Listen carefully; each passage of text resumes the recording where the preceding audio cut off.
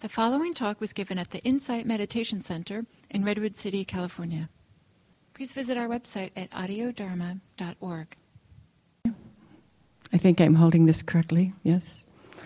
It gives me great pleasure to introduce Rita Gross, who some of you, I'm sure, know her through her seminal work, Buddhism After Patriarchy, which it really has been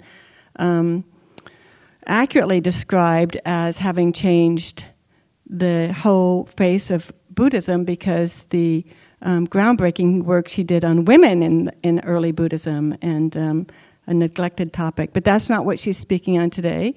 So Rita Gross has been, she finished her scholarly work started her scholarly work in Buddhism about 1965. So she's been at it for a little while. And became a practicing Buddhist in about 1975.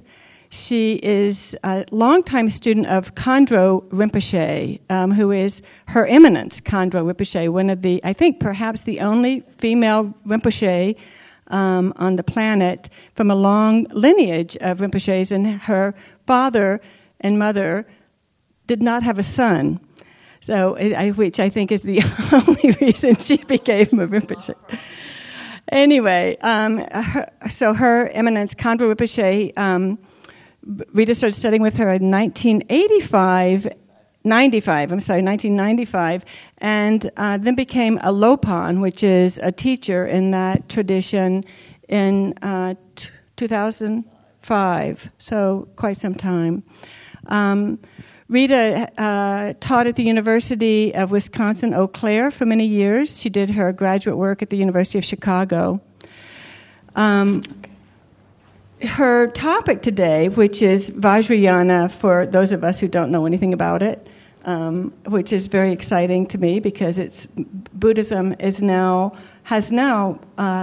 fortunately, I think for all of us, the sectarianism that has divided the different schools of Buddhism is slowly but surely dissolving. So I think Gil has been instrumental in that as a longtime Zen practitioner. He's just kind of open. There's a wonderful acceptance and fluidity between Zen and insight meditation in this community.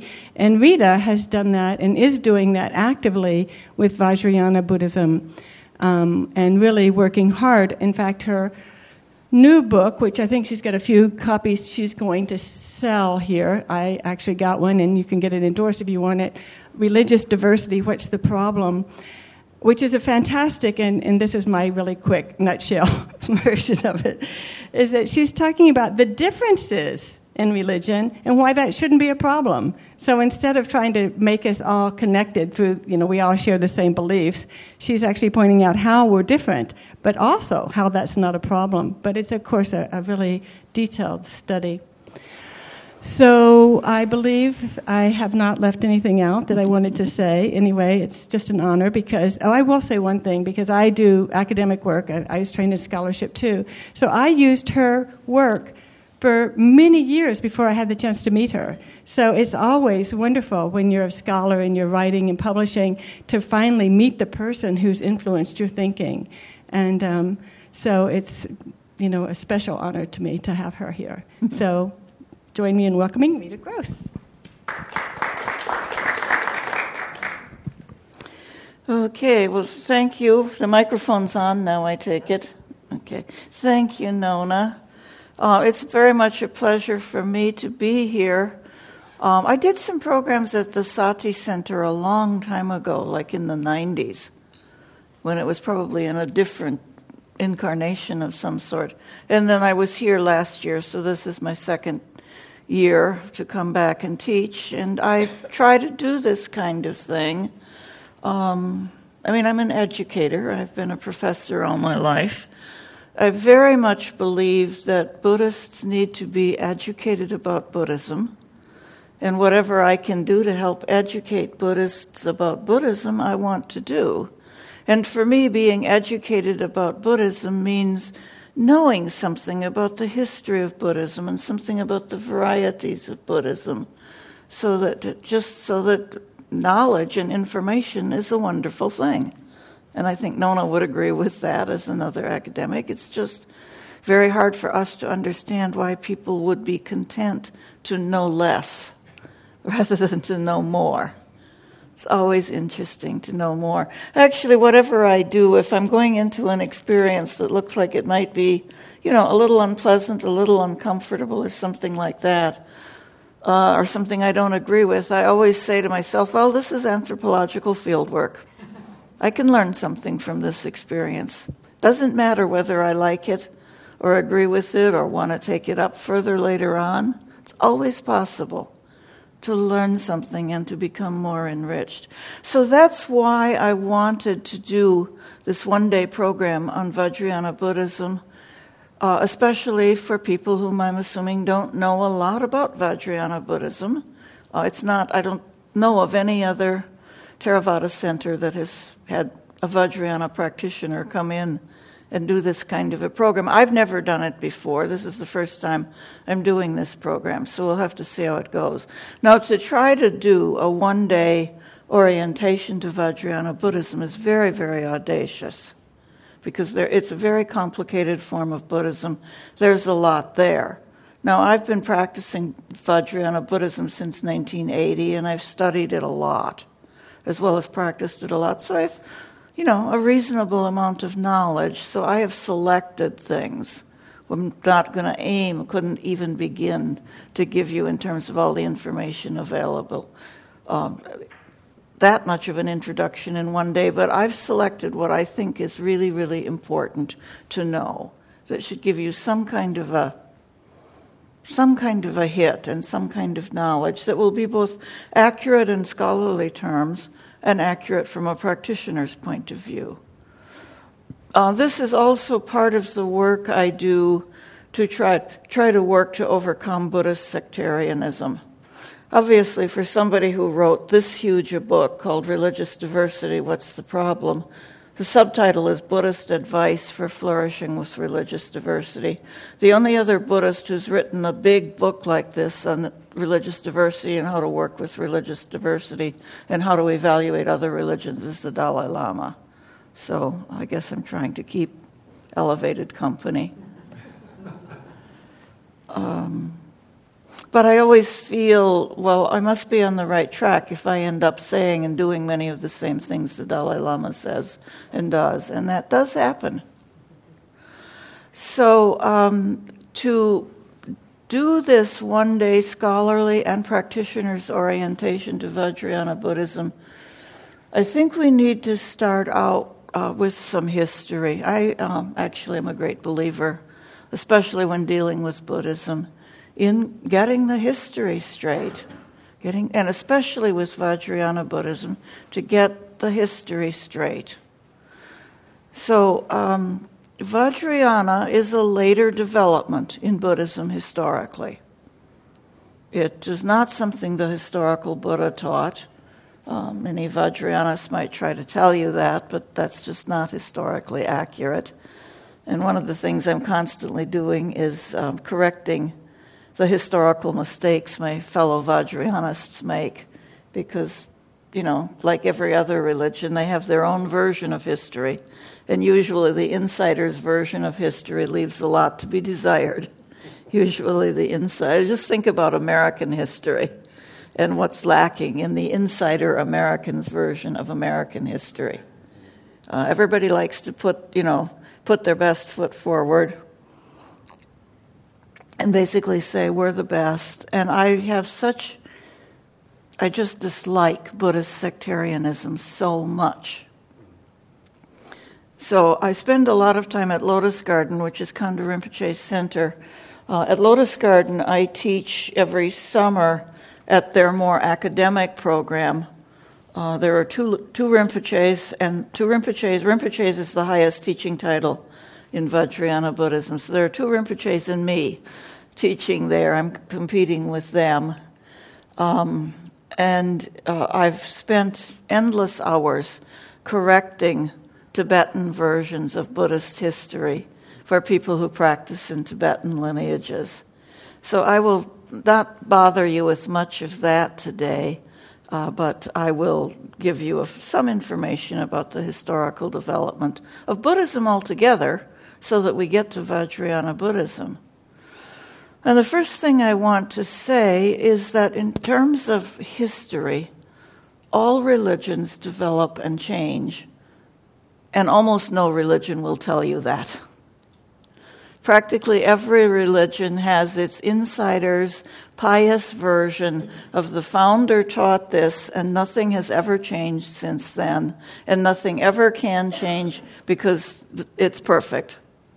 And if you think about change, and you think about wanting to change things, you're disloyal.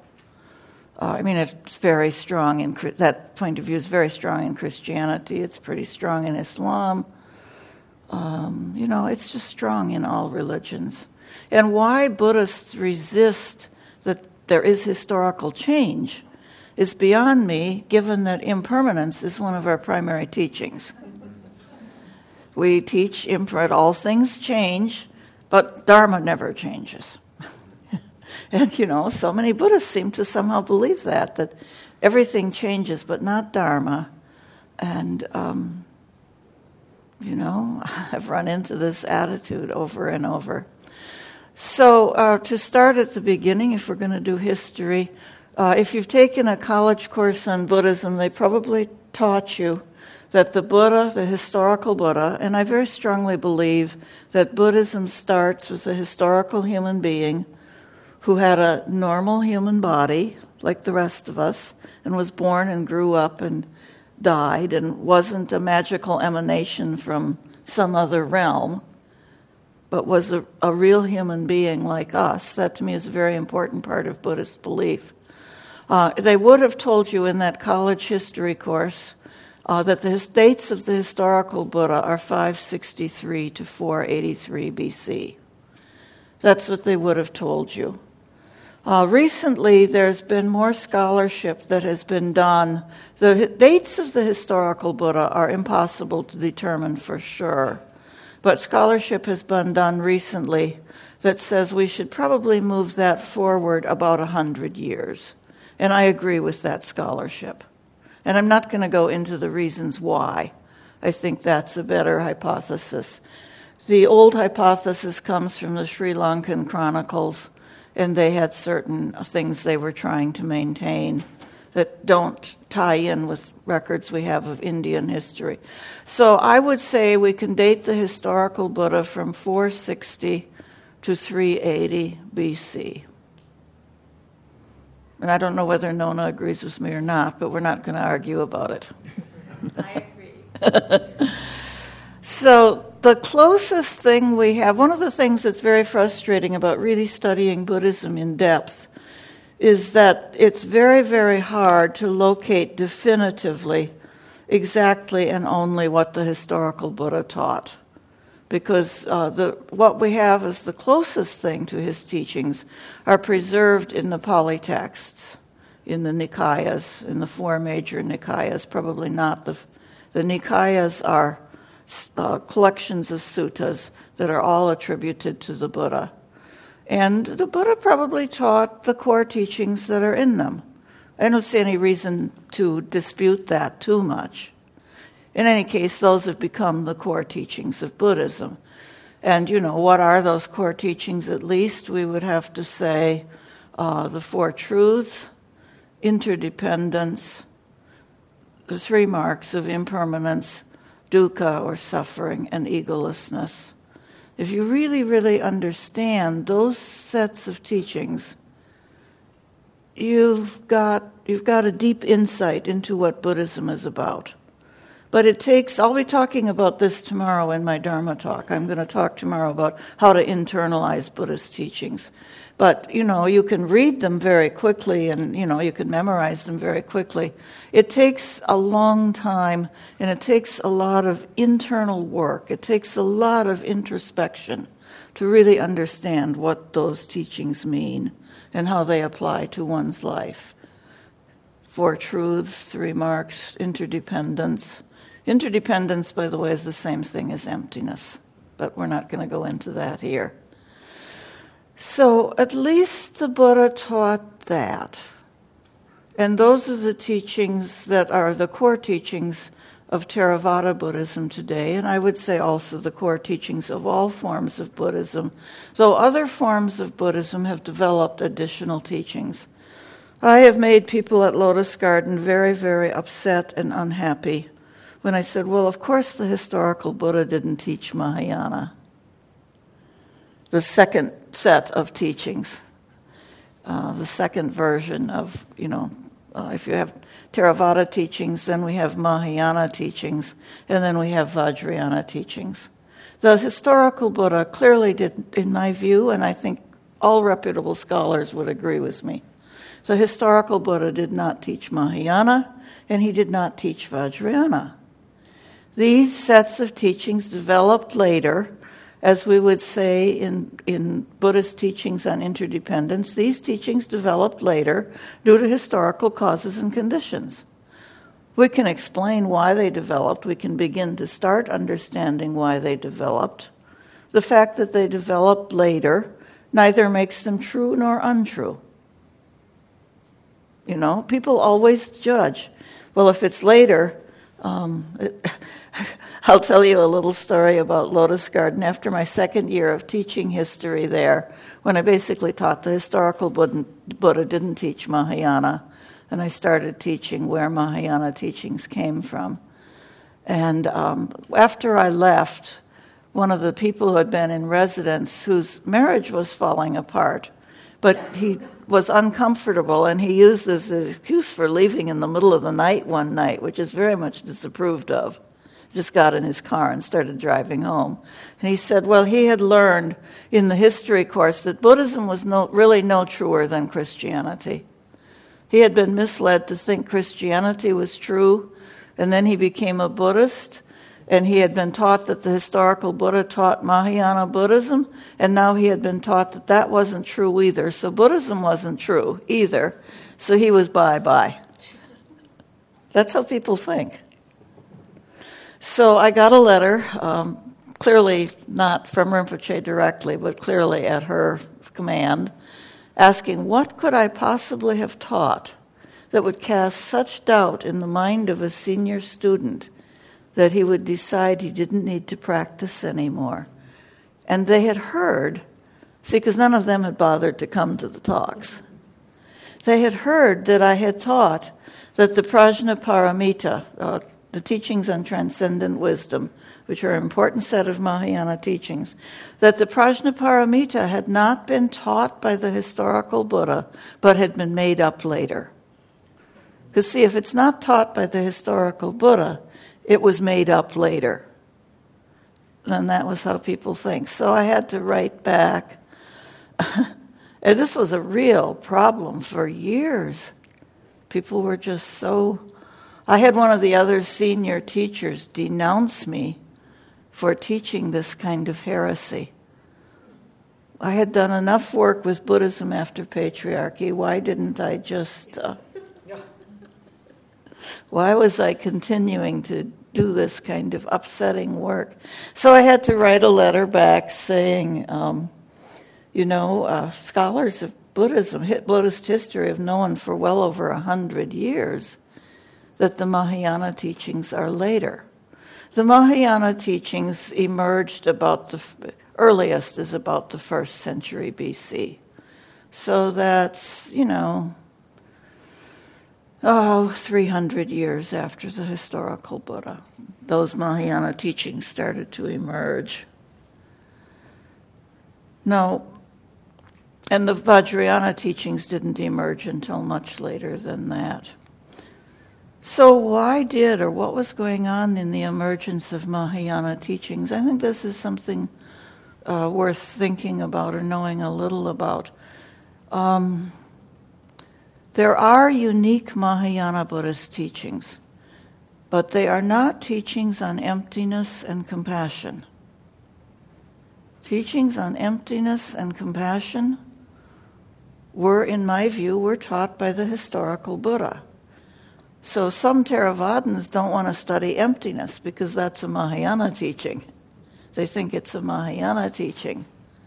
Well, that's just Nona and I went through the Pali Suttas the other day, in which the Buddha talks about emptiness. Now, in Pali texts, they didn't use the word emptiness very often. They tended to use the adjective empty. But that's an irrelevant difference. That doesn't make any difference.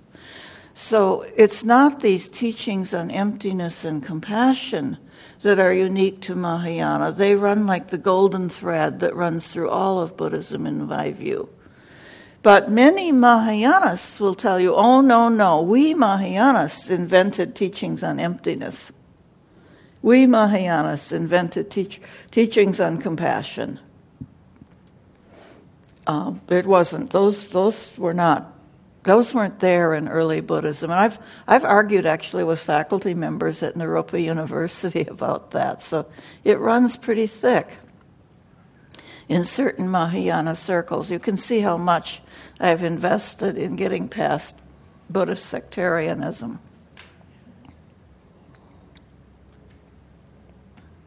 What we don't find in earlier texts, and this is a specifically Mahayana kind of, or not specifically Mahayana, but more of a focus in Mahayana, what you don't find in the early texts is the notion that what one should do as a practitioner is take the bodhisattva vow, which means one vows to be reborn as in ordinary existence, as a samsaric being, as an unenlightened being, until all beings can attain enlightenment. That's the bodhisattva vow. The bodhisattva vow is to remain in samsara until one attains complete, perfect enlightenment for the sake and welfare of all beings. Now, what does complete, perfect enlightenment mean? Samyak Sambuddha, complete, perfect enlightenment means that you can establish Buddhism as a religion in a universe in which no one knows about it. And that's what you should work for. That you shouldn't just be content to become enlightened and not be reborn. That's not an elevated enough goal. The elevated goal is that you should work for complete, perfect Buddhahood. Now, in early Buddhism, I think you all know this, at least you should know this. In early Buddhism, the Buddha, what made the Buddha unique is that he did not have a teacher. He discovered Dharma, the Four Truths, and interdependence without a teacher. And he's the only, this is pretty much the early Buddhist belief anyway, he's the only person who could do that. That's what made him unique. So the followers of Buddha can't become Buddhas, but they do become arhats or arahants, which means people who have individual liberation, people who have the same experience of awakening and are not going to be reborn I always put it, not going to be reborn as unenlightened, confused beings. Maybe they're going to be reborn somewhere, who knows that? But they're not going to be reborn as confused, unenlightened beings. What happens to them after they die is one of the questions that there is no answer for. There is absolutely no answer to the question of what happens to an enlightened being after they die. There's absolutely cannot be answered. Any more than one can describe in verbal concepts what egolessness is, what the lack of a permanent, enduring self is, any more than one can describe what emptiness. And emptiness is simply also the lack of any inherent existence. It's not different from egolessness. So the Buddha did not teach people to take the bodhisattva vow. At least I can't find a text in which he says this is what you should do. Can you, Nona? No. Okay. It developed fairly early in Buddhism, and it's found as an option in Theravada Buddhism, but it's not the common option in forms of Theravada Buddhism. So why did this develop? This is something I've puzzled about. Why did the idea develop that becoming enlightened wasn't good enough? that was inadequate, because it's a very strong idea in segments of Mahayana Buddhism, that it isn't adequate, and furthermore, that you can't become enlightened under current conditions. Now, there developed fairly early in Buddhism a whole notion that's called decline of the Dharma. So it's been pretty common in many sects of Buddhism to believe that enlightenment is no longer possible under current conditions. But in Buddhism, when did this happen?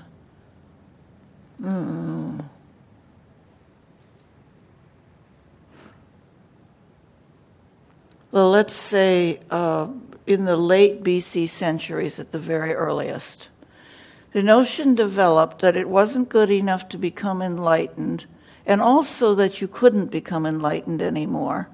And going along with that, this very definitely developed. You can see it in the texts, not in the Nikayas, but in the Abhidharma texts. There developed a notion that the arhats were not what they were cracked up to be, that they were not as perfect as they had been cracked up to be, that they were inadequate, and furthermore, that there were no arhats today. Maybe there had been arhats in the past, but there are no longer arhats today. Nobody's getting enlightened today. And there's a lot of controversies in early Buddhism, but there's a whole list of proofs that there are no arhats today. What are the proofs that there are no arhats, no fully awakened beings today? People started to believe that the Buddha was omniscient, and they defined omniscience in what I think is a very stupid way to define omniscience, that we wouldn't have to learn the French language. Or you would, as I've heard of some students in some Theravada Buddhist countries saying, they wanted to become enlightened because then they would be omniscient, which would mean they wouldn't have to study for their university exams. But that's what people were thinking of omniscience as in pre-Mahayana Buddhism in India. What is the omniscience of a Buddha? The omniscience of a Buddha is perfectly understanding interdependence in the Four Noble Truths, not being caught anymore by the confusions that bind us normal people. That's what omniscience has to mean. But in this period of all of the anti-arhat rhetoric, what they said was, well, these people who claim to be arhats, when they go into a town they don't know, they have to ask directions. If they were enlightened and omniscient, they wouldn't have to ask directions. They have to ask people's names. They don't know the names of people they haven't met. Well, if they were omniscient, they would know their names.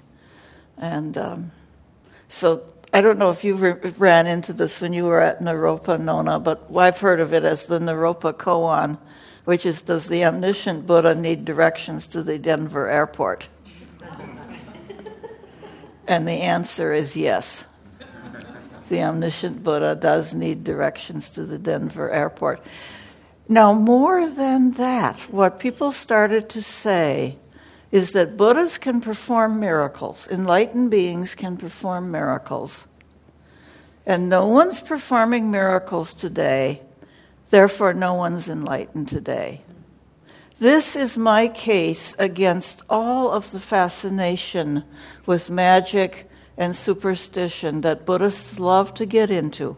All of the talk about extrasensory perception, all of the talk about knowing one's previous births or knowing where someone has been reborn, all of that talk about leaving footprints in stone, handprints in stone, which is absolutely, Buddhist lore is absolutely resplendent with miracle stories. It's just millions and miracles of miracle stories in Buddhist lore. And when I call it miracle mongering, most of my colleagues, in most forms of Buddhism, in fact, most of my colleagues become very impatient with me because I'm cutting out something that is important to them and something that they think proves Buddhism.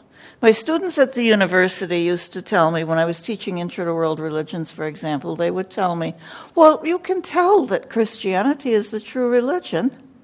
Jesus could perform miracles. And I would shake my head and say, look, that doesn't prove anything. Miracle stories are a dime a dozen, and every religion has them. So it doesn't prove anything. But I have argued with, senior Buddhist practitioners about no. And a couple of weeks ago, someone tried to prove to me that Jesus had discovered rainbow body, and that's what his resurrection meant. And this person was adamant.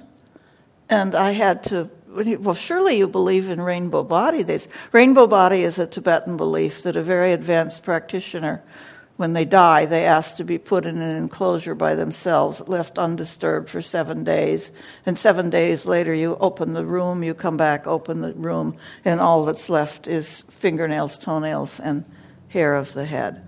So I cannot emphasize to you enough about how well and alive miracle stories are in Buddhism. The suttas, there's actually a lot of miracle stories in the suttas. And we all have to figure out what to do with them. I, for the life of me, can't figure out what they ever do for us. But the belief in miracles certainly had a large part in this, major schism in Buddhism, which haunts Buddhism to the present day, that Theravadins disrespect Mahayanists. Mahayanists think they're superior to Theravadins, and people call each other names. And everybody hosts their flag and says, we're the best, which to me is just a form of ego. To say, we're the best, my religion, my form of Buddhism is best, is better than yours. Haven't you ever had any teachings on egolessness? And there is no permanent, abiding entity there? I see the hand, just let me finish. Haven't you ever, how can you study teachings on egolessness and get some grasp of the fact that there is no inherent, uncaused, permanent, abiding entity in anything, and also be so attached to your miracle stories? So that's, I think, how Mahayana first began to develop. Though, as a full-blown separate sect within Buddhism, in my view, Mahayana doesn't really emerge until the 4th century A.D. Before that, there were tendencies and theories, and people were arguing with each other. But people were also... Ancient India, Buddhism was not sectarian at all.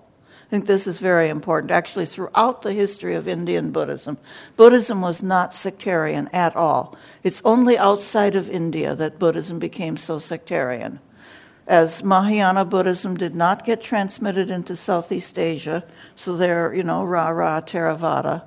And Theravada forms of Buddhism were not successful in East Asia or in Tibet. Only Mahayana Buddhisms are found in China, Japan, Korea, Tibet. But in India, Buddhists were not sectarian. They had different texts, they had different teaching lineages, and like here in a university department, you don't have a good university department of philosophy that is only composed of one school of philosophy. A good department of philosophy will have representatives of all different schools of philosophy. That's the way the great Buddhist universities in India were. The libraries, the manuscript collections were huge, everything was there. Everything was studied and taught. People debated nonstop, and it was, a place of incredible intellectual ferment and growth and change. So yes, you had Mahayana tendencies. You even had Vajrayana tendencies. You had people who rejected Mahayana and Vajrayana, but it wasn't like they were always at each other's throats the way it can be here. So I think the person more than anyone who made Mahayana Buddhism was a Sangha whose dates are in the 4th century A.D. So for a good 700 years in India, we just didn't have Theravada versus Mahayana. We had texts, we had Mahayana texts for sure. People were studying those texts. They were discussing with each other. But monks who regarded themselves as Mahayanist in orientation lived in the same monasteries as monks who regarded themselves in what today we would call Theravada in orientation. And, it was like, well, what's the problem with that? They followed the same rules of discipline. They didn't have to agree on the same ideology. Why do we always have to agree on the same ideology? Why is that such an important... That's the whole point of this book, that we do not have to agree on the same ideology to live agreeably with each other and work in an agreeable fashion. So I want to get, in this historical overview, I want to get to the emergence of Vajrayana. Mahayana, by the way, means the great vehicle or the large vehicle. Vajrayana means the indestructible vehicle. And Vajrayana considers itself to be an element within Mahayana. It does not consider itself to be independent from Mahayana. You can't practice Vajrayana Buddhism without also being a Mahayanist. It's impossible. Now, when did Vajrayana Buddhism emerge? The dates are not clear to me. It didn't become dominant or prominent in Indian Buddhism until maybe the 6th or 7th century AD, well after Mahayana was well in place. And the forms of Vajrayana Buddhism show a lot of Hindu influence. Hinduism and Buddhism, just like all the forms of Buddhism interacted in India, Hinduism and Buddhism interacted in India as well. And Hinduism at one point was really, Buddhism was much more popular and much more dominant. But then Hinduism had a resurgence, had a renaissance, and Hinduism developed a lot of forms that the Buddhists also borrowed from. So a lot of what we find in Vajrayana Buddhism would be impossible to understand without Hindu influence. It just wouldn't be. Now, a lot of Vajrayanists don't like to admit that, but what's new? They don't like to admit those things. So that gets us up. We've got Mahayana in the scene. We've got Vajrayana in the scene. For a Vajrayana practitioner, the slogan is for a Vajrayana practitioner that you are practicing, you have taken the Bodhisattva vow, so you are trying to become enlightened for the sake of all sentient beings, so that you will become fully enlightened and not have a lesser version of enlightenment, but the full picture, so that you will eventually, and this is going to be so far in the future that we might as well not even try to count the zeros. Mahayana is a very, very long path. It takes endless eons to accomplish the Bodhisattva path to full enlightenment. Just as it became, if you study the Jatakas, the stories of the Buddha's former lives or all of that, it took endless eons for Siddhartha to become Siddhartha. Those stories are all there about how long it took him, and you can't even calculate the zeros very easily. That's how long it will take us. But according to Mahayana, that should be our goal, that we're willing to put in all that time. Well, that gets to be a little tired after a while. All you have to look forward to is perpetual rebirth in confusion. And you're just doing that. And you might, get a little bit better, and you might be able to guarantee that you won't be reborn in the lower realms. You won't be reborn in the hell realms, the hungry ghost realm, the animal realms. But beyond that, it's hard to have a lot of certainty about how things are going to play out. Though I'm always amazed that people have such a strong belief in rebirth. They're always very confident that they're going to be reborn in their own families They're going to be just like we are now. We'll be reborn just like we are now in our next lives. There won't be any problems about that. So Vajrayana is the goal or the purpose of Vajrayana practice is to be a short path that will enable one to accomplish Mahayana in a single lifetime. And a lot of Vajrayana practitioners haven't properly been taught that, but that is the point. That this is a path. These practices will enable one to become enlightened in a single lifetime. And many, for example, Tibetan Buddhism is a lot of it is Vajrayana Buddhism. Many Tibetans do very strongly believe that there have been many fully enlightened beings in the past, and even in the present, who can be called Buddhas. And, you never say it about yourself. You can say it about your teacher, but you never say it about yourself. It would be extremely arrogant to claim that one had accomplished the Vajrayana path.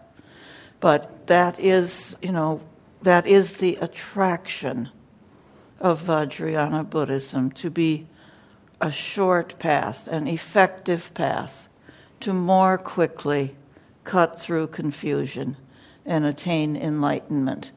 So it's now 9:45. That's the historical overview. And the rest of the morning I want to spend talking about what is this Vajrayana path that will speed up the process of becoming enlightened.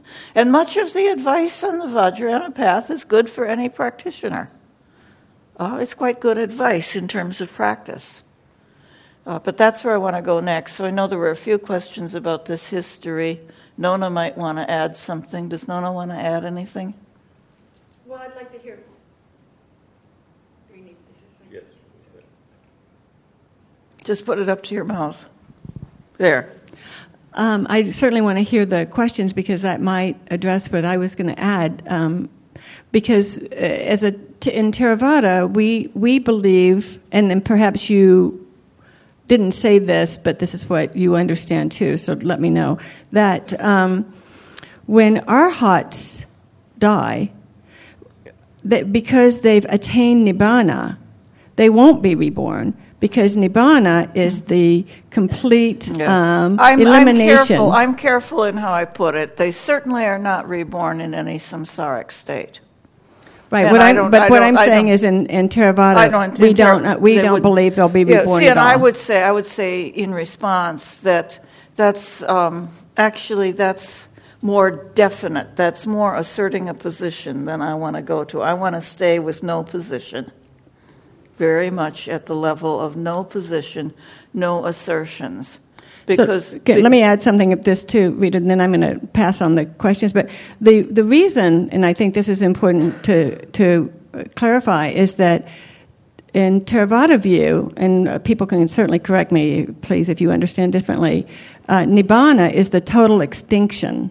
There is nothing that could be reborn. So this is, in our view, this is emptiness, complete and total emptiness, nothing to be reborn, no place to be born from. Right. And nibbana, since nibbana can't be defined, that we don't talk about it per se. Yeah, well, I agree with that. I think it's always very important to avoid any position whatsoever. So you had questions earlier on. Thanks. I wanted to go back to the early comment that you made that Mahayanists are concerned that the historical Buddha didn't teach Mahayana teachings. Mm-hmm. And I think to me, that seems obvious in terms of the historical Buddha, but I have read some scholarly work that says that going on at the time of the emergence of the Bodhisattva ideal, there was a lot of magical thinking about people having revelations that came from Buddhas in other realms. Right, and so what they're right. offering is teachings of the Buddha, but not of the historical Buddha. Right. I wonder if you could address that. Yeah, I can address that, because Buddhists for a long time, and I think this is a very nice feature of Buddhism, for a very long time we've had a category of newly, if you want to use the word revealed, I'm going to put it in quotation marks, new texts that are reliable. We've had that category for a long time. That there are new texts that are reliable. Why are they reliable? Because they are come from a mind that has complete insight, complete understanding. And that's what we could say. Yes, in the beginnings of the historical beginnings of Mahayana Buddhism, people definitely thought that what they were coming up with, let me put it this way. In a new period of Buddhism, with a new development of Buddhism, people are going to say, if the Buddha were alive today, this is what he'd be teaching. And I say that about my work on Buddhism and gender. Western teachers say that too. If the Buddha were alive today, he would not be teaching sexism and patriarchy. But there's a lot of sexism and patriarchy in Buddhism. So any person who has done a lot of practice and has a lot of insight and innovates in some ways in the tradition is going to say, this is surely what the Buddha would teach if he were alive today. And that's just the way religions are. The insiders don't like to admit it, but that's the way religions are. Now, the Tibetans, for example, are very, I think they're very smart. And they say, of course, there are new teachings that are reliable, given even today, because teachings have to be kept up to date. Circumstances change. And so what keeps teachings up to date is the insightful wisdom of highly accomplished practitioners who, in their deep introspection, come up with ways of saying things that are very reliable, very helpful, and very accurate. And, they don't contradict what the historical Buddha said, but they very much amplify it. And I think if only more religions had that category in Tibetan is called terma, T-E-R-M-A. I think if only all religions had that category. Now, most religions have certain ways, like the Catholic doctrine of ex cathedra, could function that way. But usually the people who are in power are so conservative and so backward-looking that the Pope's not going to get an ex cathedra revelation that it's time to start ordaining women. They just don't because they're so conservative. But I think that's a very, very useful recognition that religious traditions are not static. What worked 2,000 years ago isn't going to work today. It's even very hard to understand. Language, among other things, changes. The Pali texts are not easy to read, right? They're not easy to read. Does that answer the question? I think it addresses why Mahayanists would believe that what they were teaching was completely in line with what the historical Buddha would have taught, and they could have then switched over easily to believing that the actual historical Buddha taught that. Well, I don't know that you've addressed completely the issue of revelation and the sense that it was really accepted that people would go into deep samadhi and have visions of seeing Buddhas in other realms, and that they could hear Dharma talks from them. And that's very commonly asserted in Mahayana texts, that a Sangha went to Tushita heaven and heard direct teachings directly from Maitreya, the Buddha of the next world age. And I just listened to those are all stories. I love stories. Stories are great. You don't have to determine whether a story is true or false. Stories are not meant to be historically true or false. They're meant to be stories and to explain things. Now, what many Mahayanists say in addition, and this is what a lot of people who practice in the Tibetan Vajrayana tradition believe, is that the historical Buddha did teach Prajnaparamita. He taught it on Rajgriha, which is a place in India where the Buddha did a lot of teaching, the historical Buddha did. And there's a very short text, which Mahayanists use all the time, called the Heart Sutra. Many of you must have heard it. No eye, no ear, no nose, no tongue, no body, no mind, etc., etc. A very enigmatic text Form is emptiness, emptiness is form is no other than emptiness, emptiness is... Prajnaparamita teachings are very, very enigmatic. They're very Zen-like. In fact, that's where Zen comes from. That the historical Buddha took a bunch of disciples to Rajgriha, where he gave the text that we call the Heart Sutra. He gave that text. But this is how the prejudice is developed. The arhats who thought they were completely enlightened couldn't understand what the Buddha was saying. They thought, this is nonsense.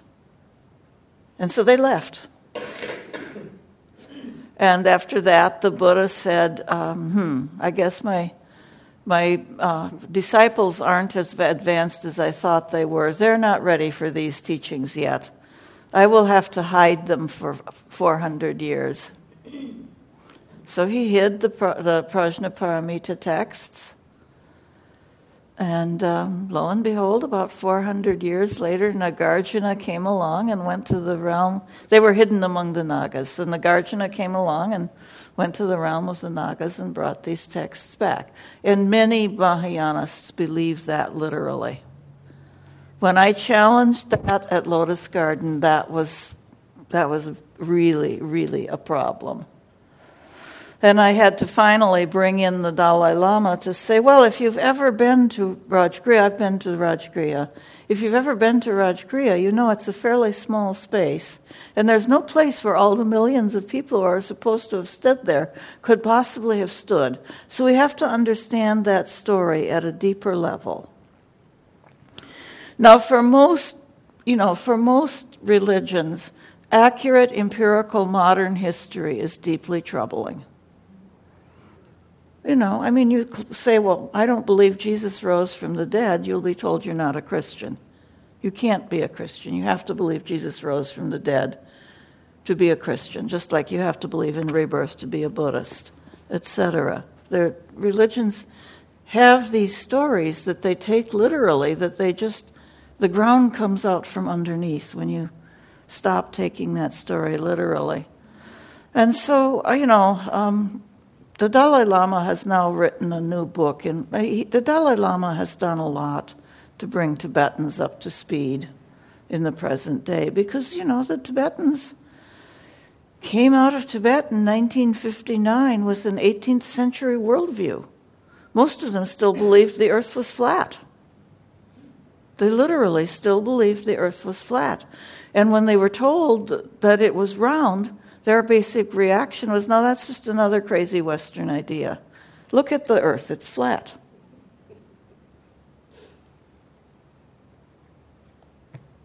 Why would you think it's round? And, those stories are still told about Tibetan teachers who are still alive, who had to make that transition, which was, a big shock to their worldview. And they've also, they've had to come to terms with, real Buddhist history, that no, the historical Buddha taught neither Mahayana nor Vajrayana. And I've been at Tibetan Buddhist centers teaching, and someone's asked the question, well, when did Vajrayana Buddhism start? And I say, we don't really know. And somebody puts up their hand and says, oh no, the historical Buddha taught these to King Indrabhuti. I say, no, that's a story. And it's like such a crushing thing. So I think it's very possible to enjoy the wide range of teachings through a big historical period. And there's, one of my points is that people are not totally stupid. Any religious teaching that has served large numbers of people well for many centuries must have some merit. There must be something in it that isn't stupid. And maybe something we could learn from, though we may not necessarily want to adopt it. And likewise, just because your religious teaching has served your group well for many hundreds of years, don't assume it's going to work for everybody. That's just as backwards. So you just touched... Can you... Yeah. Is this right? Yep. So you just touched on... No, it's not on. You just touched on the question that came to my mind. Most or many senior Dharma teachers today don't believe in the literal idea of rebirth. And so, if the Buddha were teaching today, do you think that he would be teaching rebirth literally? I don't know what the Buddha would be teaching about that if he were teaching today. As I said in answering Nona's question, my own way I go, I think that one of the fundamental things Buddhism is about is that we do not have conceptual certainty. We do not have verbal certainty. The mind of only don't know, which is one of the famous Korean Zen teacher has put it. And also the teachings that are very strong in the Nikayas that I think one of the first quotations I ever read from Joseph Goldstein was many, many years ago, quoting one of his teachers saying that what's most damaging to people's progress on the path? Their opinions. People are so opinionated. And people are extremely opinionated about the question of birth and rebirth. And I don't take a position. And so for myself, I have no idea what the Buddha would teach today. But I think the Buddha would always be teaching, don't cherish your own opinions. Don't cherish your own views. Nirvana is not a matter of correct verbal view. So does that mean that one can understand Vajrayana teachings without a literal understanding of rebirth? Well, the Dalai Lama says it's stupid not to believe in rebirth because one life isn't long enough to make very much progress on the path. But, that's the Dalai Lama's understanding, and, I'm a skeptical modern Westerner, and I don't assume that my modern skeptical Western view is going to last forever either. I think it's very, very wise not to have opinions about everything that we don't need opinions about. Certainly, if Buddhism didn't help me in my present life, why would I be Buddhist? That to me is the acid test. If it doesn't help me in my present life, why would I think it's going to help me 5 lives from now? That doesn't make any sense to me. For me, the proof of Buddhism is that it works, it's sensible, it doesn't have stupid non-empirical claims that are essential. And that to me is important. And, people become compassionate and wise when they practice Buddhist disciplines. People become kinder human beings if we practice Buddhist disciplines. That to me is unfailing. And insofar as I'm a Buddhist teacher, that's what I would teach. The Buddha actually taught about those things in, I forgot the name of it, but it's Sutta 95 in the Middle Length Discourses, where the Brahmins ask him that this is the way it is, and he questions them. But he says how to preserve the truth. You don't come out to say this is the way it is, say this is what I believe, or this is my conviction, and to be honest about that. And there's also another story with Ananda, where he said, you're the greatest Buddha of all. And he says, you've seen all of them all? Yeah, and Ananda, then Buddha says, you haven't seen them all, so you don't know. Yeah, so the thing is... That's in the Mahaparinibbana Sutta. Yeah, that's how you preserve the truth. I mean, I think the biggest mistake... the Kalama Sutta is very much on that topic as well. And a lot of, more traditional teachers don't like the Kalama Sutta because it gives people too much open-endedness. But it's also the other... And if there's a restriction in it, when it tells you how to look at things, look at how well they work. Essentially, is what it says. You don't take them on opinion, but you have to analyze how well they work. But I think where people get hung up is they take their opinions to be the truth. They take their opinions to be the truth. And just say, this is my opinion. The people do not distinguish between my opinion and the truth, which I think if you've heard anything I'm saying don't make that mistake. Yeah. But if you say, I believe in rebirth, I don't know, but I believe in it, or I take it as working hypotheses, and you're being honest about that. Yeah, my basic position is I don't know. Yeah. I mean, I think it's very un-Buddhist. I don't think it's good Buddhism to be adamantly denying the possibility of rebirth. I don't think that's good Buddhism because that's too opinionated. There's a interesting... To say you have to believe in rebirth to be a Buddhist, I also think that's too opinionated. Yeah. So these four things, the four fetters that bind us, if we're unduly, the second noble truth is very clear. What is the cause of suffering? It is attachment. It is clinging. In a way, certainty. What are the four things we are most likely to get bound up by, to cling to, and therefore to end up suffering because we put so much freight on them? First of all, too much concern with sense pleasures, with our own comfort. Second, too much concern that we have to do the right rituals, that doing, even meditating correctly, even following the monastic precepts, that by doing the right thing we'll be okay. Thirdly, our beliefs and opinions. This opinion is not just an opinion. And fourth, of course, is clinging to the notion that I'm here, I'm me. And if you think about egolessness at all, it usually turns into the belief that I'm the center of the world. This is what's most important. That's what it amounts to. So it's very hard to develop kindness while one is egocentric. So where was I? I guess it doesn't matter.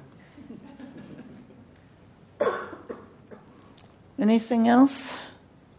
So this is how Buddhism, in a bird's eye view, but I would say it's an accurate bird's eye view of how Buddhism got to be so complicated and so sectarian. And it took me a hell of a lot longer than an hour to figure it out. It took me a hell of a lot longer, much, much more reading, much more. But part of what the initial discomfort that I had that was an itch, that I had to go further with it, the initial discomfort was the Mahayana claim that their teachings were superior because Mahayanists taught emptiness. And the Pali Suttas were inadequate. The Pali Suttas are not an adequate set of teachings. And I've heard many terrible things said about the Pali teachings and earlier Buddhism and what's inadequate about it. And this didn't make any sense to me.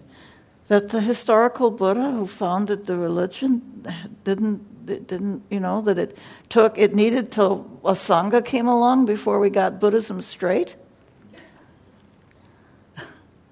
It waited till ex-teacher came along before we got Buddhism straight.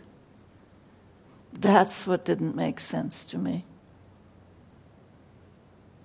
And so that's the itch I went at. I spent a few years, I was originally a student of Trungpa Rinpoche, and Trungpa Rinpoche taught this stuff in a much more adequate fashion. But after I'd been going to Lotus Garden for a few years, I just, especially when my teacher told me that her teachers once told her not to read the Pali texts, which to me was very, very shocking. And I've never had a chance to ask her, well, why did they tell you that? Because she now reads the Pali texts and often teaches them. But I know no other Vajrayana teacher who teaches them as much as she does. But I spent a winter reading retreat going through Thanissaro Tanjeff's volumes of the Pali Suttas. And then for 2 years, I thought we were going to, and I was teaching history of Buddhism at Lotus Garden, I thought we'd be into Mahayana in a year, no problem. I held those Lotus Garden students for 2 or 3 years reading Pali Suttas. And what hung them up so much was that the historical Buddha literally had to have taught the Mahayana Suttas. Because the Mahayana Sutras are just like the Pali Suttas. They all start out with a prologue that says, once the Blessed One was dwelling here, and these people were with him, and this is what he taught. That's how they start. So you can understand people who don't have a lot of historical consciousness and don't make a lot of the difference between history and story, their attitude would be, well, these people wouldn't be lying about this. There must have been the historical Buddha who was there, and this is what he taught. Because that's how they all are. They're very long discourses put into the mouth of the historical Buddha. And it was very troubling to these people. It took them a couple of years before they could begin to listen to how it could possibly be that the Mahayana Sutras could be valuable and yet not have been taught by the historical Buddha himself. And it was finally a statement in the Mahaparinibbana Sutta that I got them to come around. I got them to come around by saying, look, none of you believe in the flat earth, right? But you do this ritual every day in which you visualize as if it's a flat earth. You have no trouble with that. You know that what the liturgy is saying is not to be taken literally. You know that, right? No, they had to admit that because none of them believed in a flat earth. They just didn't. But they couldn't wrap their minds around that prologue in Mahayana Sutras wasn't history, it was a story.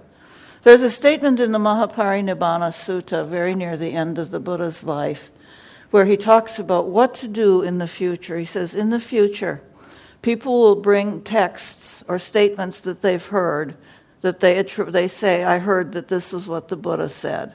What should you do with those statements? And the Buddha says what you should do with those statements that are attributed to me is don't accept them and don't reject them.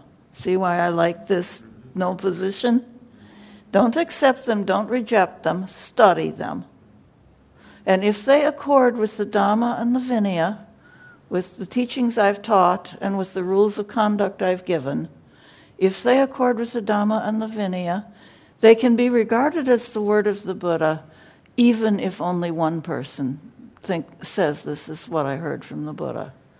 So even in the Mahaparinibbana Sutta, there's quite a wide license to take later texts seriously. And I'd love to teach that sutta. Any other questions before we go into an overview of Vajrayana Path? So Vajrayana Path, a way to attain enlightenment in a single lifetime, or to accomplish the Mahayana, complete perfect enlightenment, to become Buddha. And we say this, to become Buddha in a single lifetime. We do say this. I think we are not too shy about claiming that it is possible to become truly enlightened these days. Now, not too many Vajrayana teachers will say that really forcefully and openly, but it is said. So the way I'm going to present the path of Vajrayana Buddhist practice is that there are two major types of discipline. And the first of them I'm going to talk about this morning. This afternoon I'll talk about the second. The first major type of discipline are form practices.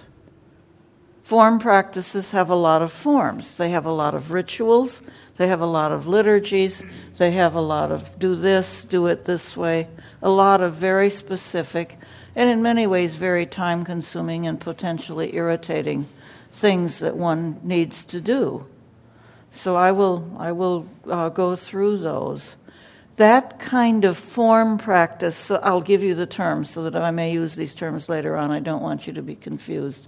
Those kinds of practices are called utpatti practices, UTPATTI. And I use Sanskrit rather than Tibetan. I'm not going to bother you with Tibetan. That's even worse. Nona can follow Sanskrit. Utpatti. But form teachings that have practices that have a lot of form, that have a lot of, this is what you do, and then you do this, and then you do this. In other words, they're not open-ended,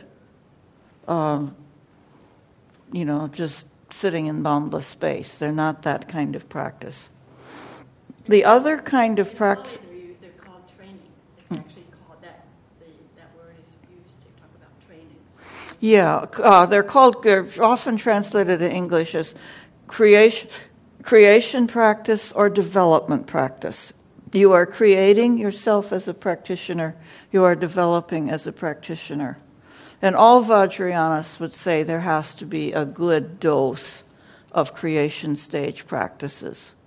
They're not the ultimate. They're not where we want to end up, but they're necessary. And then the other kind of practice is called fulfillment practice. So it's development practice and fulfillment practice, or creation practice and fulfillment practice. The fulfillment practices are obviously practices in which you finally get to the point. And those practices are the real jewel of Vajrayana. They are formless practices, and this is where some of you have heard the terms Mahamudra and Dzogchen. This is where Mahamudra and Dzogchen are fitted in, where the highly insightful, completely non-dogmatic, completely formless. The practice is, quite frankly, that a lot of contemporary Vipassana teachers have done and studied. We're reading in my study group in Eau Claire right now, we're reading Joseph Goldstein's book on mindfulness. And Joseph Goldstein quotes all the time Mahamudra and Dzogchen teachings that I'm very, very familiar with. So there's a lot of affinity between the development stage Vajrayana practices and the real, what Theravada teachings really are about. There's a lot of consonance between those two sets of teachings, and many of the senior Vipassana teachers have studied with Tibetan teachers. They don't do Utpatti, but they've studied with Tibetan teachers. So we're going to do Utpatti before lunch. Any questions about what I've said? Because that terminology is important. Yes?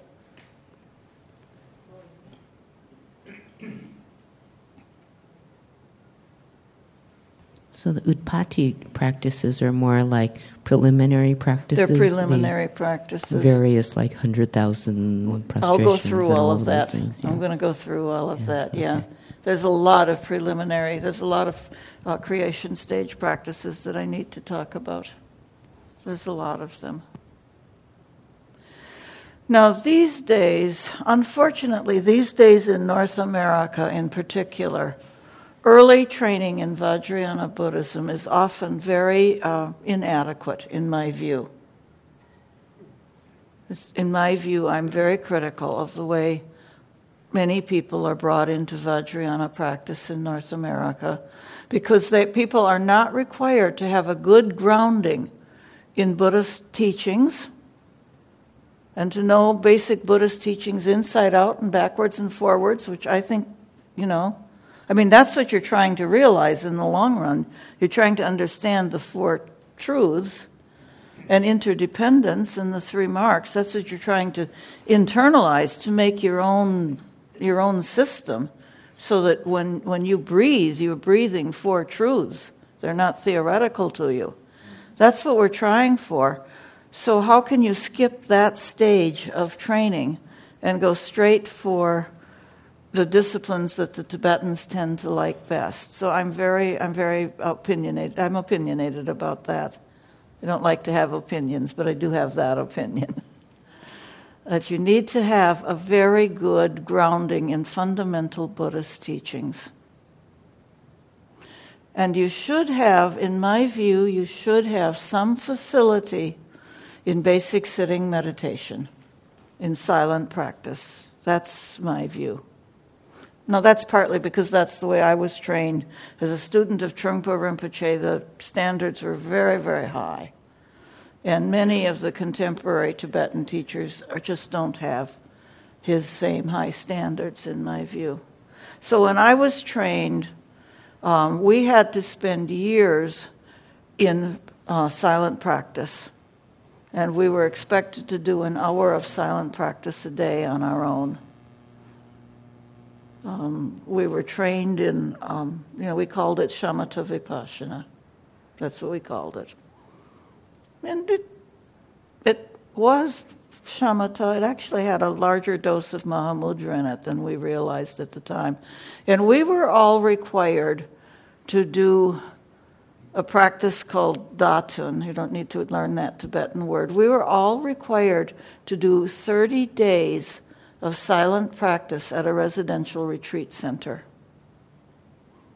And I still regard a 30-day silent practice retreat as kind of a foundation bottom line for anybody who's going to be serious. I don't care whether you're, or its equivalent. I mean, Zen people don't usually do 30 days, but obviously in the Vipassana movement you do more than 30 days. I regard that as, indispensable foundation practice, preliminary practice. Preliminary practices are also foundation practices because you're building the foundation for later on being able to truly understand egolessness and emptiness. Nobody understands those concepts, just like that and by reading a single book.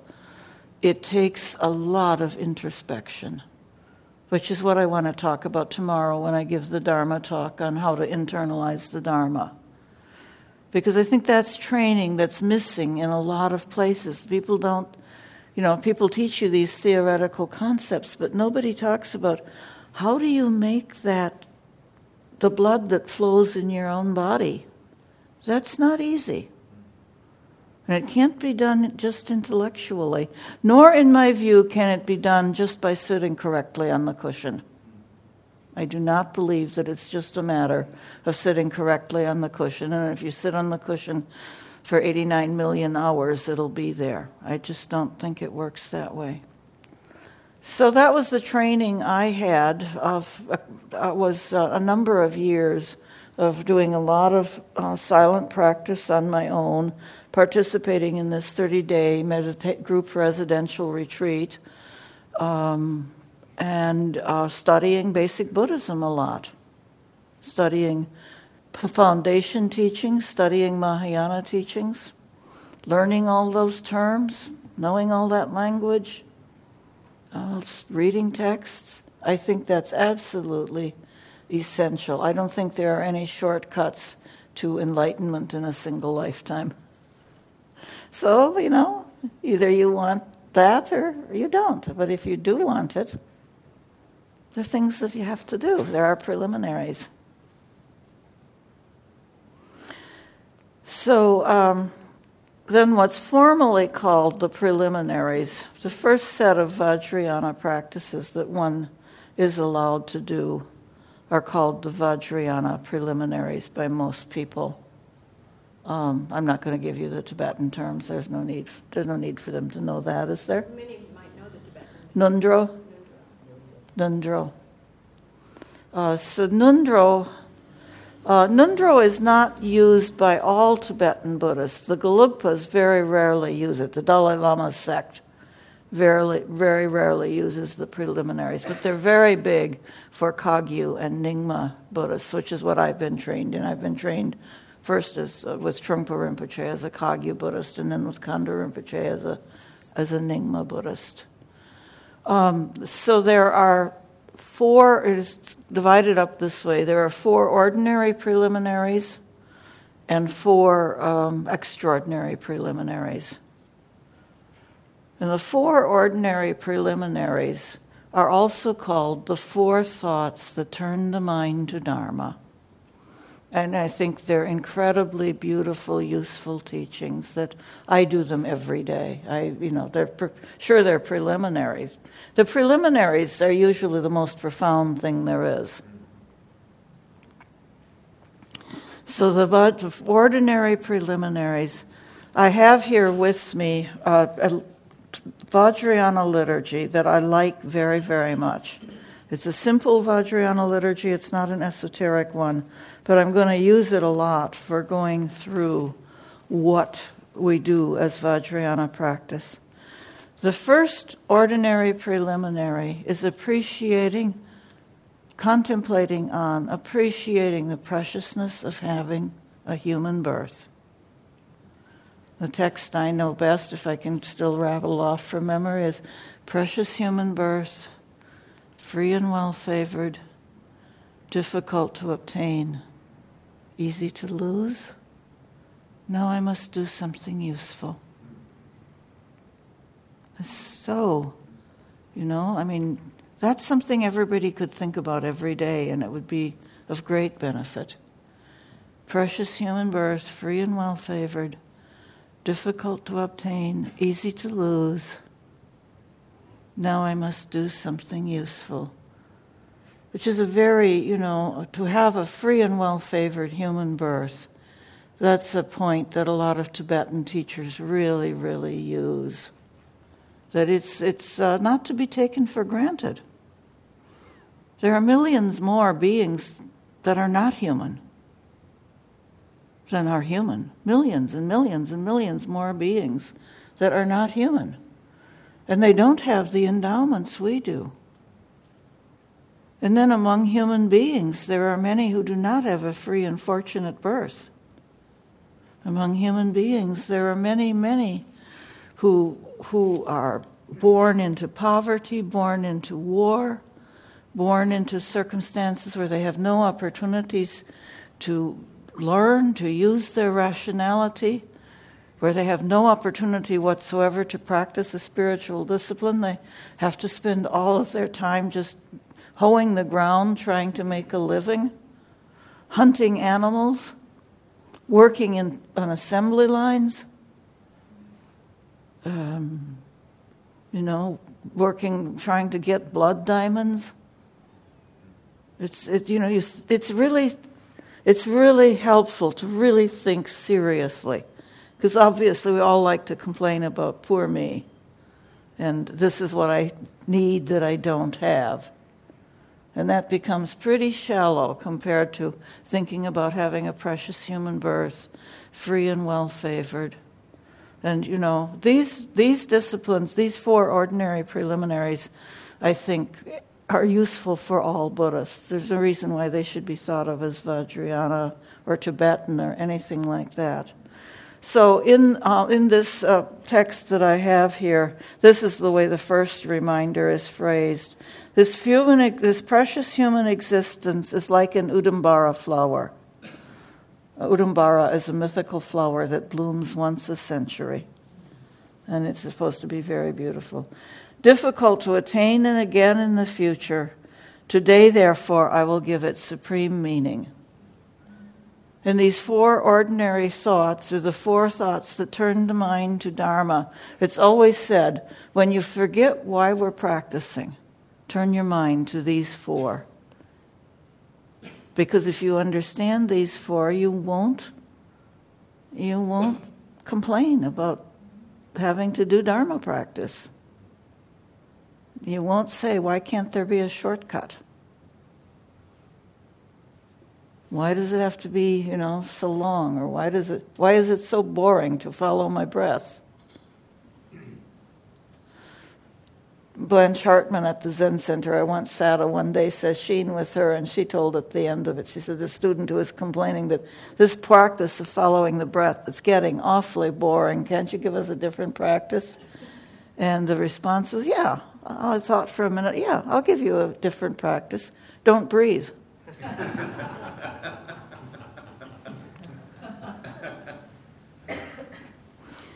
So the second ordinary preliminary is impermanence and the certainty of death.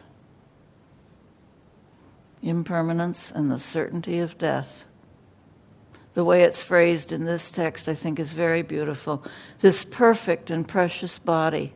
Now that's how we should think of our bodies, as perfect and precious.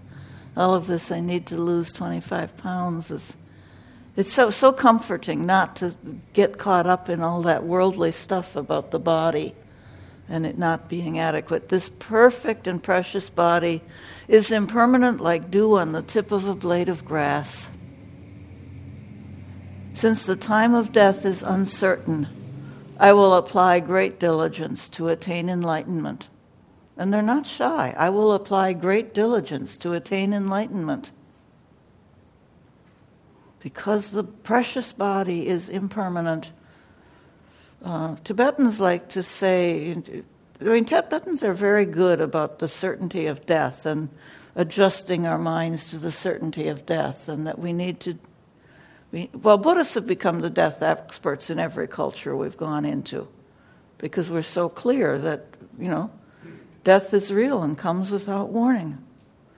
This body will be a corpse. Now I must do something useful. That's the version of the second reminder. That was the one I used. Death is real and comes without warning. This body will be a corpse. Now I must do something useful. So, a very common statement is death is certain, only the time of death is uncertain. Which is, of course, true. And it's useful to think about that. Another statement that Tibetans make, I used to resent this one so much, all meetings end in parting. That used to seem so depressing to me. Oh, God, it's true. All meetings end in parting. And I cannot emphasize enough the serenity that can come with beginning to become much more comfortable with the certainty of death, and much less, freaked out about, I have to die. I can remember many, many years ago, I would fantasize my own funeral. And of course, we are always witnesses of our own funerals. And I was witnessing my own funeral, and I love Russian Orthodox music, so that's what I had played. And I was there watching my own funeral, wailing away. That stuff doesn't happen to me anymore. It just doesn't happen to me anymore. Then really can rewire. We really can rewire one's, outlook, which I think is what Buddhism is about, is rewiring our old habitual patterns, the habitual patterns we've had for so long that get us into so much trouble. And these 4 reminders are very, very useful at that.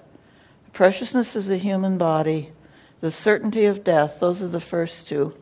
Then the 3rd and 4th are often interchanged, depending on different teachers teach them in different order. I've seen them both ways. I'll give the 3rd as the unsatisfactoriness of samsara. I translate samsara as conventional existence, just living conventionally with what worldly people want, what worldly people think life is about, and what conventional people think will make them happier. So the 3rd reminder, as I'm teaching it, is on the unsatisfactoriness of samsara. That no matter what, this is the first truth, of course, that no matter what we get in conventional existence, it's never going to really do the trick. It's just not going to work. It just won't. Which doesn't mean we shouldn't have nice things. It just means don't expect them to, satisfy us permanently. It won't. So that's the 3rd reminder of the unsatisfactoriness of living life conventionally. What a waste. Especially if we've already got a free and well-favored human birth, not just a regular human birth. And this distinction between a free and well-favored human birth, which is what all of us have. We're not toiling in a mine somewhere. We're not working on an assembly line. And then the fourth reminder is about the inexorability of karma, that what we do matters. That there are no throwaways. What we do matters. And karma is, I think, if there is a bottom line Buddhist belief, is there anything you have to believe in to be a Buddhist? I would say if there is anything you have to agree with, it's karma. It's not rebirth, it's karma. That what we do has consequences. And those consequences follow like the track of a wheel follows driving a cart down a road. The consequences of our deeds follow, and there's an inevitability about it. That's what all the teachings on interdependence are about. That if you do this, that will result. That's the simplest form of karma. If this arises, that arises.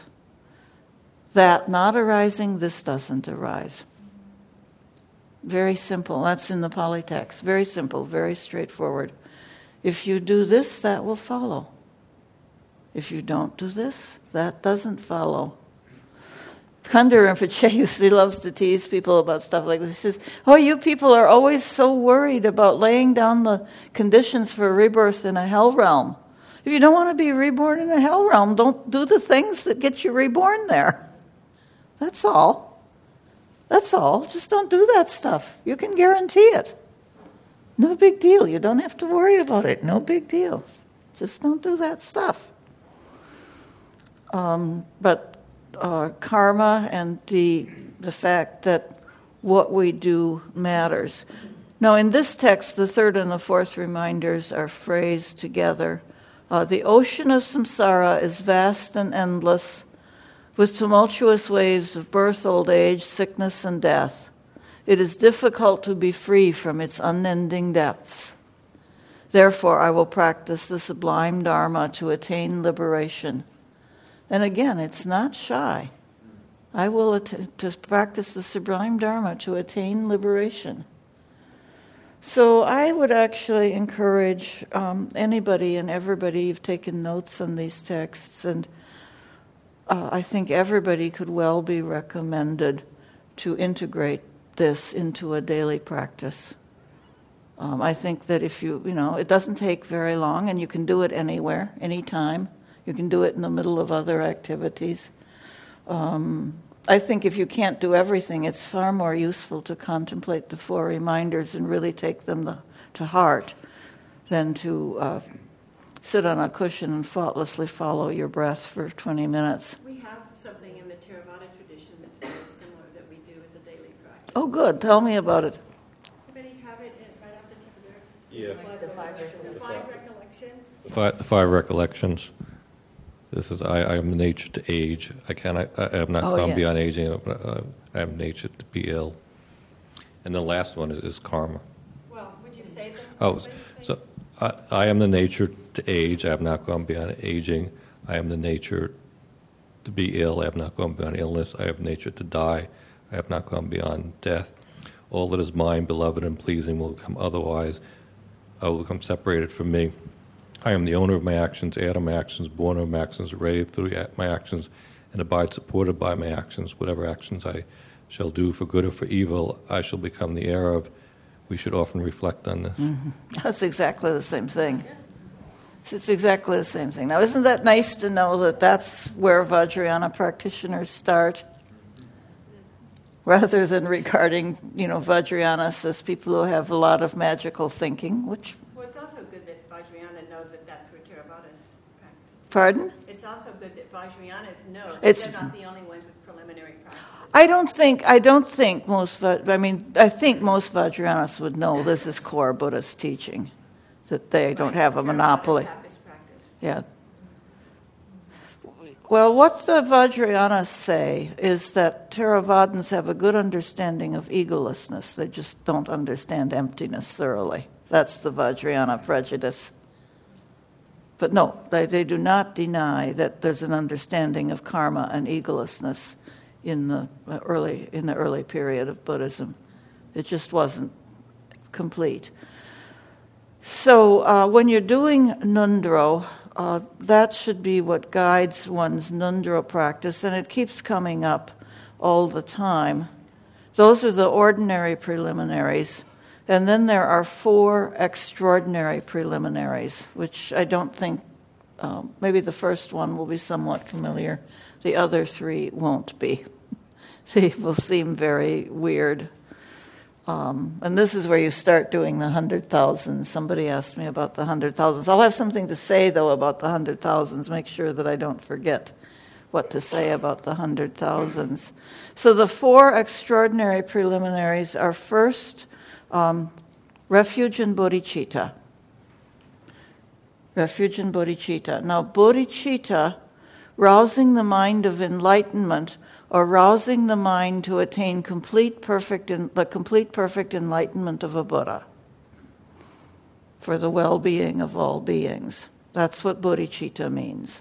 The motivation to attain the complete perfect enlightenment of a Buddha for the peace and well-being of all beings. That's that's a very school book, very standard definition. But since bodhicitta is not a Theravada notion, it's important to explain what they're going after. And, insofar as we will talk about attaining the complete perfect enlightenment of a Buddha, and maybe doing it in this lifetime, we need to know what we're doing. Refuge, of course, is refuge in the Buddha, Dharma, and Sangha.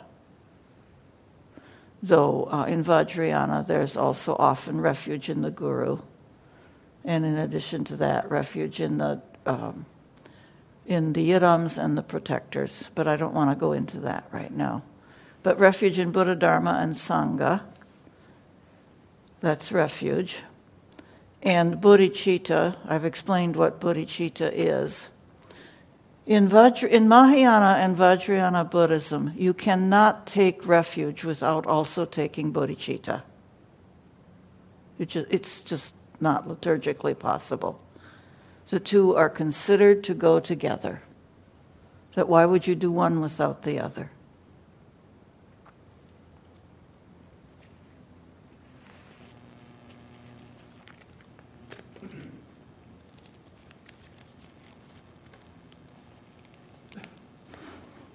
Now, how then takes refuge in bodhicitta as an extraordinary preliminary? First of all, the formula is repeated over and over and over and over and over. And I do believe in repetition as a very useful learning device. That things that are pithy, things that are trustworthy, to really implant them in our systems, repeating them over and over is not meaningless. It's how you tell people, it's how you get the words on the page there don't do you much good.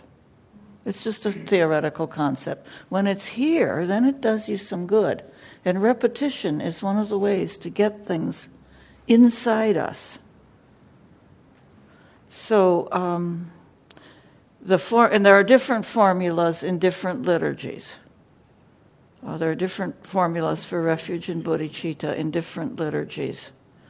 But what most people are familiar with, what you've heard, the horror story about what people who practice Tibetan Buddhism have to go through, is that while doing refuge in bodhicitta, while reciting refuge and bodhicitta, you prostrate. I think I can still do this. Whoops, I'm tied. I'm attached. A Buddhist should never be attached. So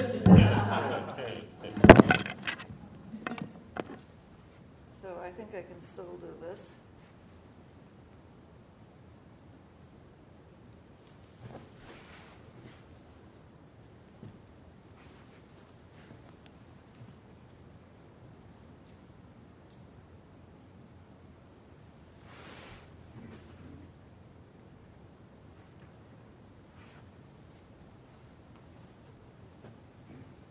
As you...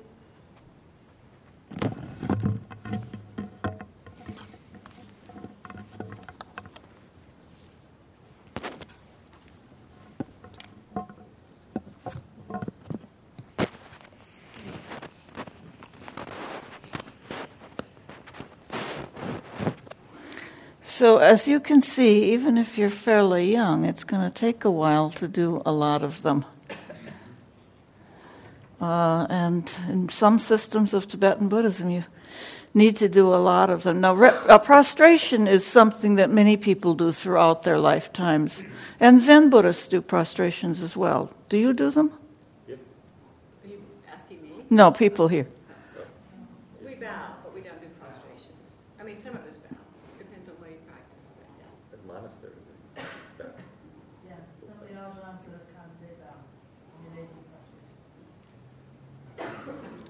But prostrations are considered to be a useful practice throughout one's life. First of all, as exercise, they're quite good. They're quite good as exercise, and to have the humility to take the I down. There's nothing wrong with that.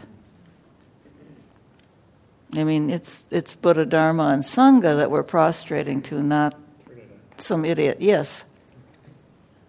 When I first started, I did them, and I did 100,000. Mm-hmm. And who are you studying with? Lama Jetson Yeshe, but Catherine Rathbun, Canada, Toronto. But my experience was that if this is correct, it felt like the Dharma became embodied in my body when I did it. It solidified the practice inside of me. Mm-hmm. Yeah, I mean, if you're ready for it, if it's about submission, it's about submitting to things as they are and no longer demanding to have it all my way. And that's a hard lesson to learn, that there are things we're not going to have our way, no matter what we do. And, it's about giving in, giving up, giving in to reality as it is, being willing to go along with things as they are, which is, of course, the heart of Buddhism, and not so easy for many people to learn. Many people insist for a long time, I want it to be my way. So, we prostrate when the teacher enters the room. So 3 half prostrations. Half prostrations, you only go down on your knees and touch your forehead to the floor. They're a lot less vigorous. I think prostrations are a really good discipline. I did mine when I think I was, how old was I? I was in my 30s. Let's see, 1980, I would have been 37. I was really ready. I was really, really ready to throw myself into Dharma, full steam ahead. And I found them. I just loved them. I just loved doing it. I did 100,000 in 6 months while I was working full time. And they were just so, it was like, for me it was like, this is the way to develop my complete trust in the Dharma. That's what it did for me, was because I could do that the Dharma was not going to disappoint me. Everything else I'd ever tried had disappointed me. Everything else I'd ever tried did not live up to its promise. And being able to do prostrations that intensely gave me confidence that Dharma would never disappoint me. And it never has. Somebody wanted to... It's just a simple question related to this. The question is through years of experience, certainly there are people that can't do them. Yeah. I mean, I could have done them when I'm in my 30s, in my 60s now. Right. I couldn't. So how do they resolve that? Or how do teachers work with that? There are ways to resolve it. If the liturgy is long enough, you just repeat the liturgy. enough times. Some people do them as quote-unquote tabletops, which means you're sitting on the floor and just throw your upper body down a table. My current teacher doesn't like that. There are ways to modify it because some people's bodies can't do it. And certainly the easiest way to modify it would be to have a long enough liturgy that you repeated the liturgy enough times. That would do it too. I will read you the Refuge and Bodhicitta liturgy from this short Vajrayana text. Ooh, that was not good.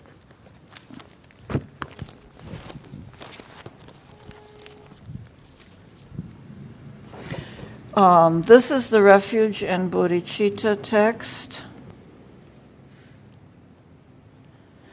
I and all limitless sentient beings. When you do prostrations, you never do them only for yourself. You visualize your parents on each side of you.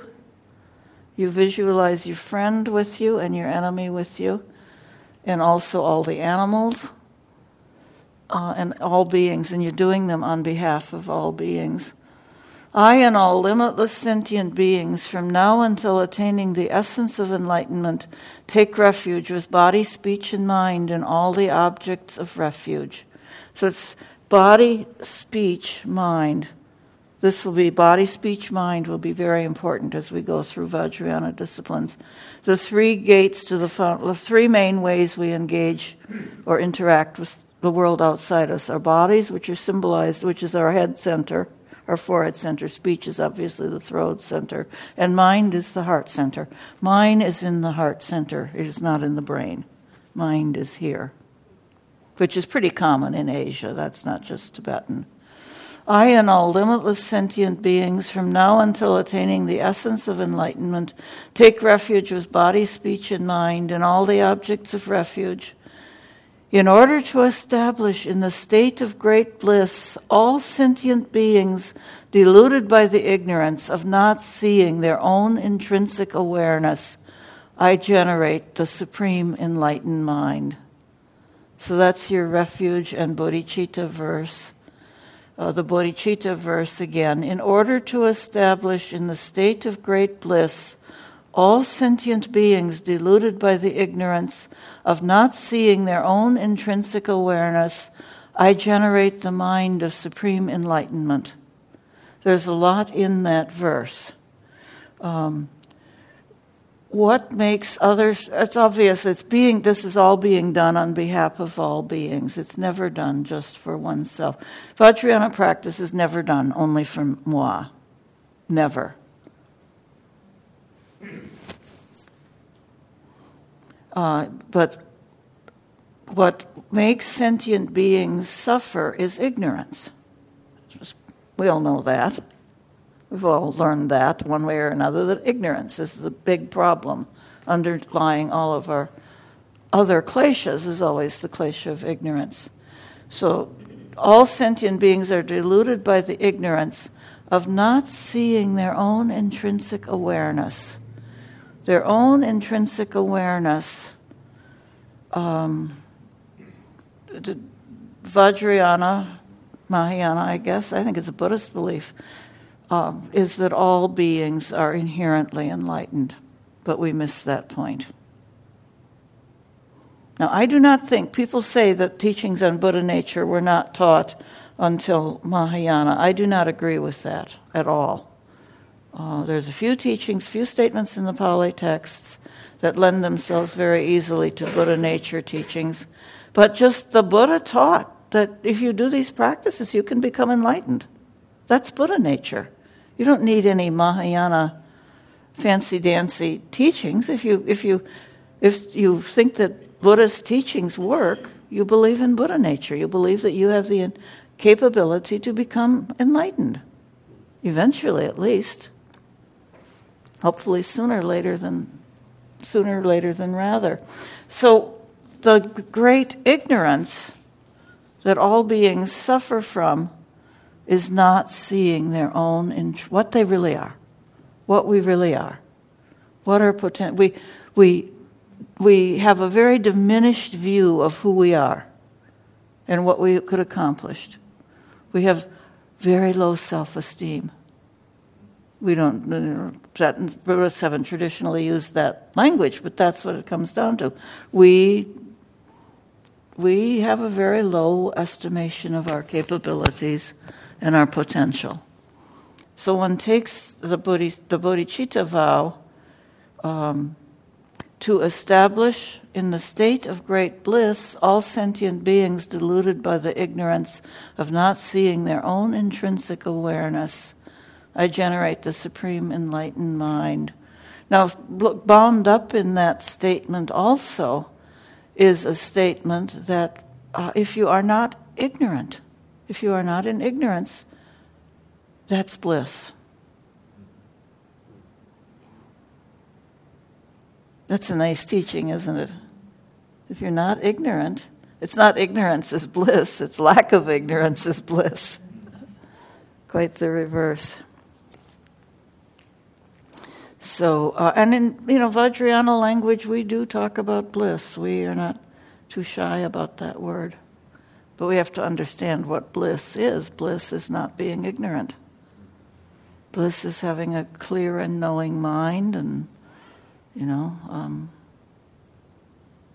appreciating our precious human birth.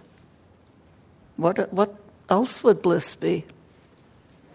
Did you want to say something, Nona? You told me to remind you about something. Oh, about the numbers. Well, we're not there yet.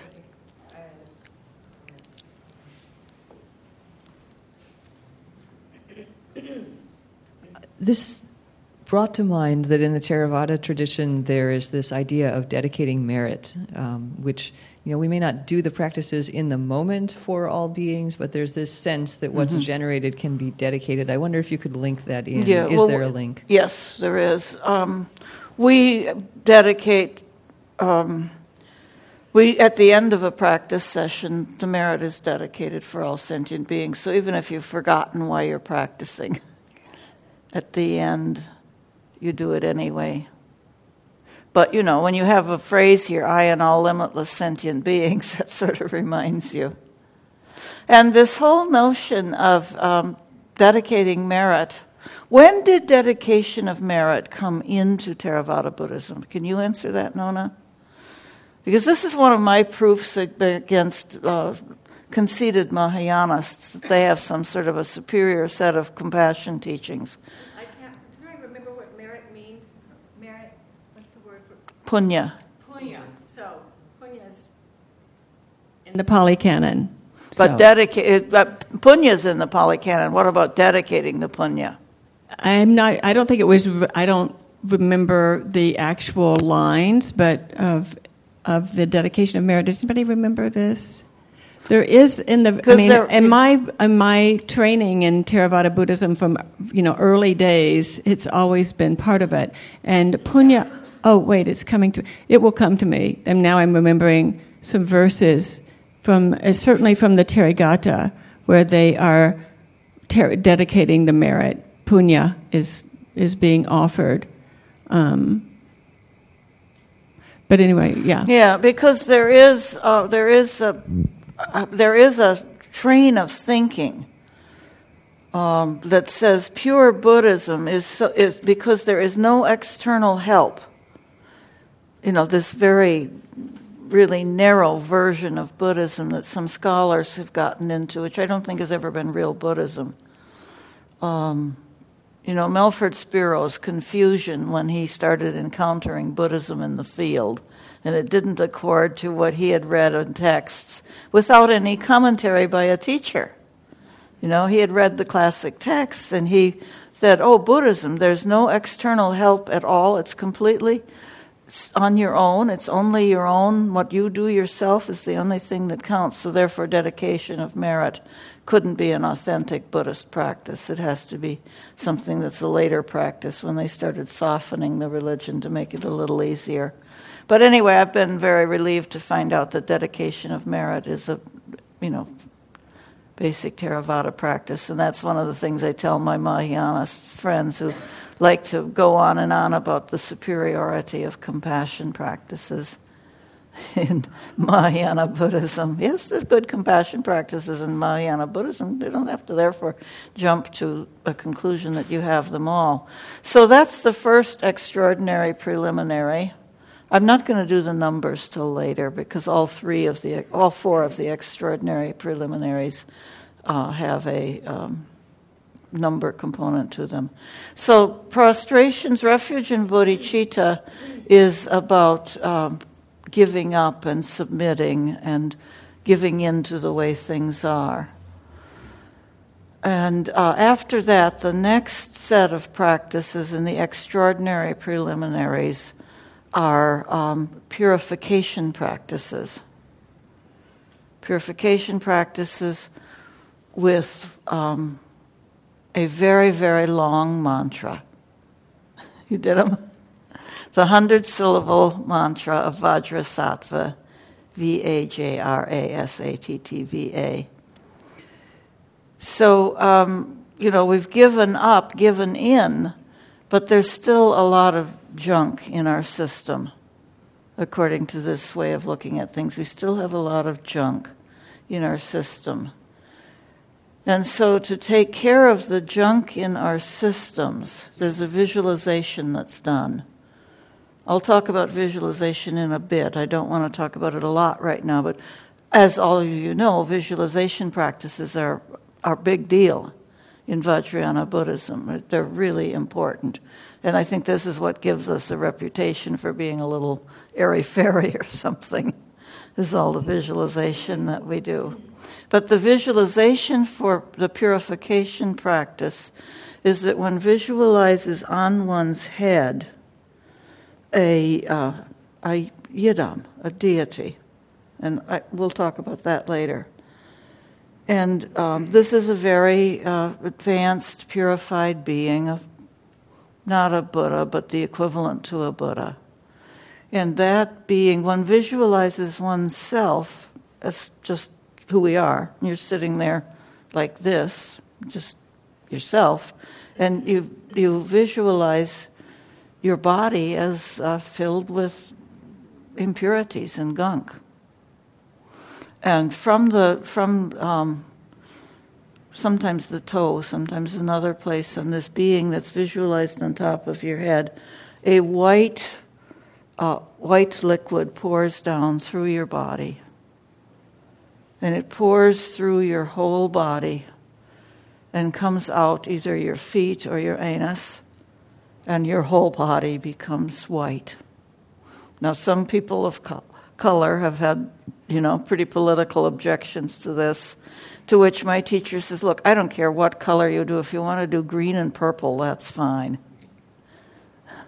But, African groups also symbolize black and white just the way we do. And I've studied African symbol systems enough to know what I'm talking about. So that's just seems to be common symbolism that we come relatively programmed with, and if it's bothersome, turn it into green and purple. But you visualize this white liquid coming in through your system, going through your system, draining through your system, taking out all of the inadequacies and all of the impurities. And at the end of the session, you will be pure white. And you merge with the deity that is visualized on the top of your head. Is that how you remember it? You visualize with... Whenever you visualize a quote-unquote deity in Vajrayana Buddhism, you always merge the two of you together. It's not that there's a separate being at all.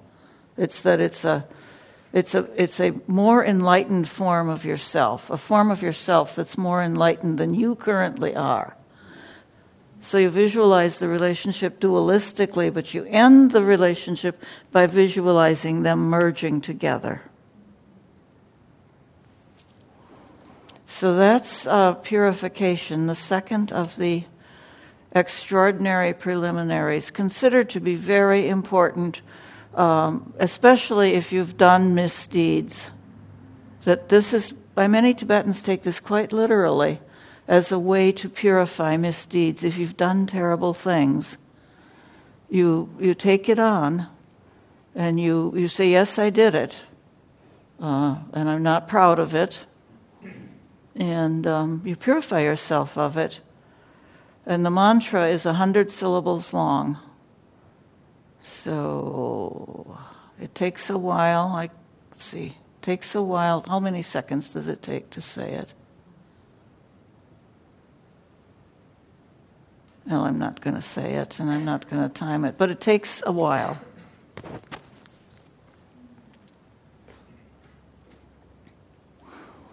So that's the second of the preliminaries, and the third preliminary. Now you've given in and you've cleaned up and you're fine. So now the next discipline is generosity.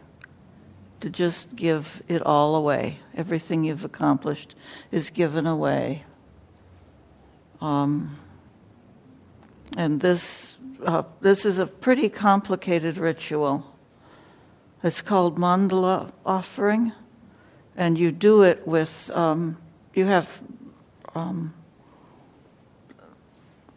guess you'd call them plates, stacked one on top of another. You've seen this done, right, Nona? I've done them. Okay. I've done all of these. Yeah, I'm sorry. Yeah. Oh, okay. I didn't know. Up the merit. I didn't know you had done Nundra. I didn't do 100,000. Oh. I got bored. It's true. So you've got these plates, and you do the liturgy with rice, which symbolizes all good things. Rice is, the staff of life. And you have jewels and money in that rice, so that you've also got worldly riches in it.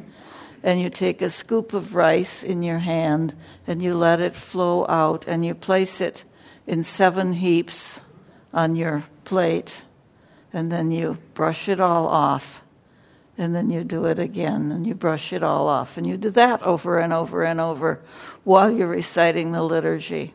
And this builds up gratitude and generosity. Gratitude and generosity, which after you've given in and after you've gotten cleaned up, it's good to develop gratitude and generosity. Yes? Could you say that ritual again? Mandala offering. Like the process that you just said, what do you do? Take the rice. You have your plate. You have rice. It's actually been dyed in saffron water, so it's a very rich yellow color. And it has jewels in it and money. So it has worldly riches as well as, the staff of life food. You take a scoop of it in your hand, in your right hand, and you let it flow out, out the bottom of your hand, and you place it in 7 mounds on your mandala plate. They represent the sun, the moon. Let's see, the sun, the moon, Mount Meru, the 4 continents.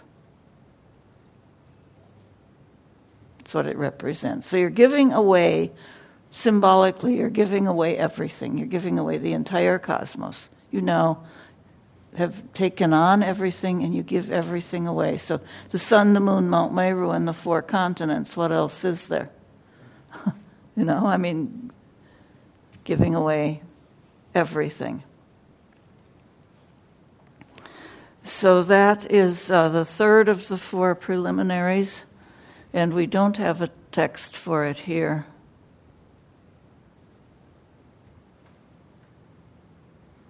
There's a different text, which maybe I'll go through, maybe I won't. Then the 4th of the extraordinary preliminaries is called Guru Yoga. And Guru Yoga is it's a very short practice. It's not as long as the other practices. And in Guru Yoga, you simply sit in Anjali, supplicating over and over and over for the Guru to accept you into the Guru's world, to become, so that you are ready to be initiated into full-fledged Vajrayana practice. You do this to be eligible and ready to be initiated to do full-fledged Vajrayana practice, because these are preliminaries to Vajrayana practice. This is preliminary Vajrayana practice. There's a whole stage beyond that. I will entertain some questions about relationship with the Guru in Vajrayana Buddhism, because that tends to be something people have a lot of difficulties with. And I guess now I should talk about the numbers business. A lot of contemporary teachers think that you do all four of these practices 108,000 times, or in some cases 1,000,000 times. And I have in fact done them 108,000, done the Guru Yoga 1,000,000 times. It is very time-consuming. It's very, very time-consuming. And for people who, modern Westerners who are trying to make a living and raise a family, it can be very, very difficult. Now, one could also ask, how much should Buddhists just be bound up in conventional worldly life? I have some real misgivings about the notion that you can do it all, that you can, have a successful business and raise a family and have a bunch of kids and also get enlightened in this lifetime. I have some reservations about that. I just don't think it's all that easy to do it all or have it all. But anyway, so there's lots of discussion these days about what number, how much. It's actually your own teacher should set the number. In the Kagyu lineage tends to be a little more by the book, so they tend to emphasize big numbers. In the Nyingma Sanghas, they tend to be more whatever your teacher thinks you need to do. And so with her new students, my teacher is now always adjusting the numbers. Sometimes she says, do all four of them every day for 2 years. Sometimes she says, do the first 2 every day for a year, and the second 2 every day for a year, and that's enough. So people are trying to say, daily practice is important. Because a lot of people who did it the way I did it get into doing intensive bursts of practice and then not doing anything for not doing anything for days on end, which isn't such a good way to go about it. So my teacher is really emphasizing the regularity of the practice every day, and not so much. Even if you only do 7 prostrations in a day, that's sufficient. But doing it every day is emphasized by her. So there's a lot of discussion these days about how that works. So if there are questions about relationship with the Guru in Vajrayana, or other questions about what I've said thus far, yes. I'll begin. I'll raise my own. I'll call on me. First of all, thank you. It's very interesting to hear the way that the preliminary practices are taught within, and especially how you practiced them when you began. I think one of the things that's interesting to me about hearing, first of all, let me just say that Jetsuma Tenzin Palmo, who teaches. She's the woman, for those of you who don't know, who's a British woman who spent her claim to fame is spending 12 years in a cave, and she's a wonderful, wonderful teacher, and I've had the fortune to get to spend time with her recently. And her feeling is that many Theravada practitioners that she's met, she says, she feels like because the emphasis that we're given is developing the what we call the paramis, or the baramis, and what you call the paramitas. And for us, it's the 10. That is the number one preliminary training, and it's also the path of purification. So if you really work on each one of those, really work on them. They're not just good things that you think about occasionally, but really make it part of your practice. That she feels like that is a very effective, not a replacement, but practice as a preliminary practice for Westerners. And her theory is that because Tibetans were nomadic and didn't have much time around other people, that it was very important that they had these different kind of practices because they were often alone or solitary. So that's interesting. Yeah. And she's also a big proponent on assigning numbers. That some people would do 8,000 preliminary somethings, another rather than 100,000. She said many Tibetans, of course, do the 108,000 repetitively, so they do it their whole entire lifetime until they can't stand up anymore, which Yeah. I think I did 40 and gave up, but no, I'm just teasing. You did 40? No, I'm kidding. I'm being self-deprecating. Other people? Well, and also, for Vajrayana practitioners, the Mahayana paramitas, in Mahayana there are 6 major paramitas. There's serious training in the 6 major paramitas. The second 4, because there are 10 paramitas in Mahayana Buddhism as well. There's not so much training in the other 4 paramitas, but that training is also taken very seriously. There's not a formal... That, in fact, is something people should have done. They should have a good founding in basic Buddhism and Mahayana Buddhism, in my view, before starting this Nundro stuff. Though most Tibetans don't teach it that way these days. So, I'm interested in hearing you say something about the guru relationship, because, of course, in Theravadan Buddhism, the teacher is like a friend on the path. So anyway, I'd just like to hear about the guru, because I think of that as something way above. Yeah. Well, in Tibetan Buddhism, there are 3 levels of teacher. The first level of teacher is the preceptor, and the preceptor gives you refuge vows. And also bodhisattva vows. And then the Mahayana teacher is the spiritual friend, the Kalyana Mitra, who should be, wise and caring and compassionate, but also able to tell you to pull up your socks when you need to be told to pull up your... In other words, not a softie. And then the third level of teacher is the guru, which is only at the level of Vajrayana practice. Unless you're doing Vajrayana practices, you don't have a guru. You may have a Kalyana Mitra or a preceptor. And, there's a lot of exaggeration about the guru in Tibetan Buddhism and what gurus will demand of students and all of that. Most of that is gossip. I haven't worked with a lot of gurus. Some people, this is not recommended. Some people, want to have 100 teachers. They're always running after another teacher. That is not recommended by good teachers. And I make fun of people who have too many teachers. They'll have their practice table and they'll have like 15, 20 people who are their teachers. And many Tibetans and good teachers will say, too many teachers. Spiritual materialism, too many teachers. So that's one of my skepticisms. I've worked with 2 gurus. I've worked with Trungpa Rinpoche, well, 3 actually, because I've also worked with the Sakyang Sum as guru. And I've worked with Khandu Rinpoche.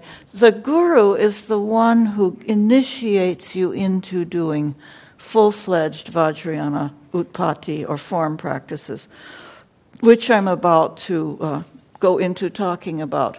And it is always said that you cannot do real Vajrayana practice just from reading about it in a book. There are books that tell you, they'll describe the whole thing.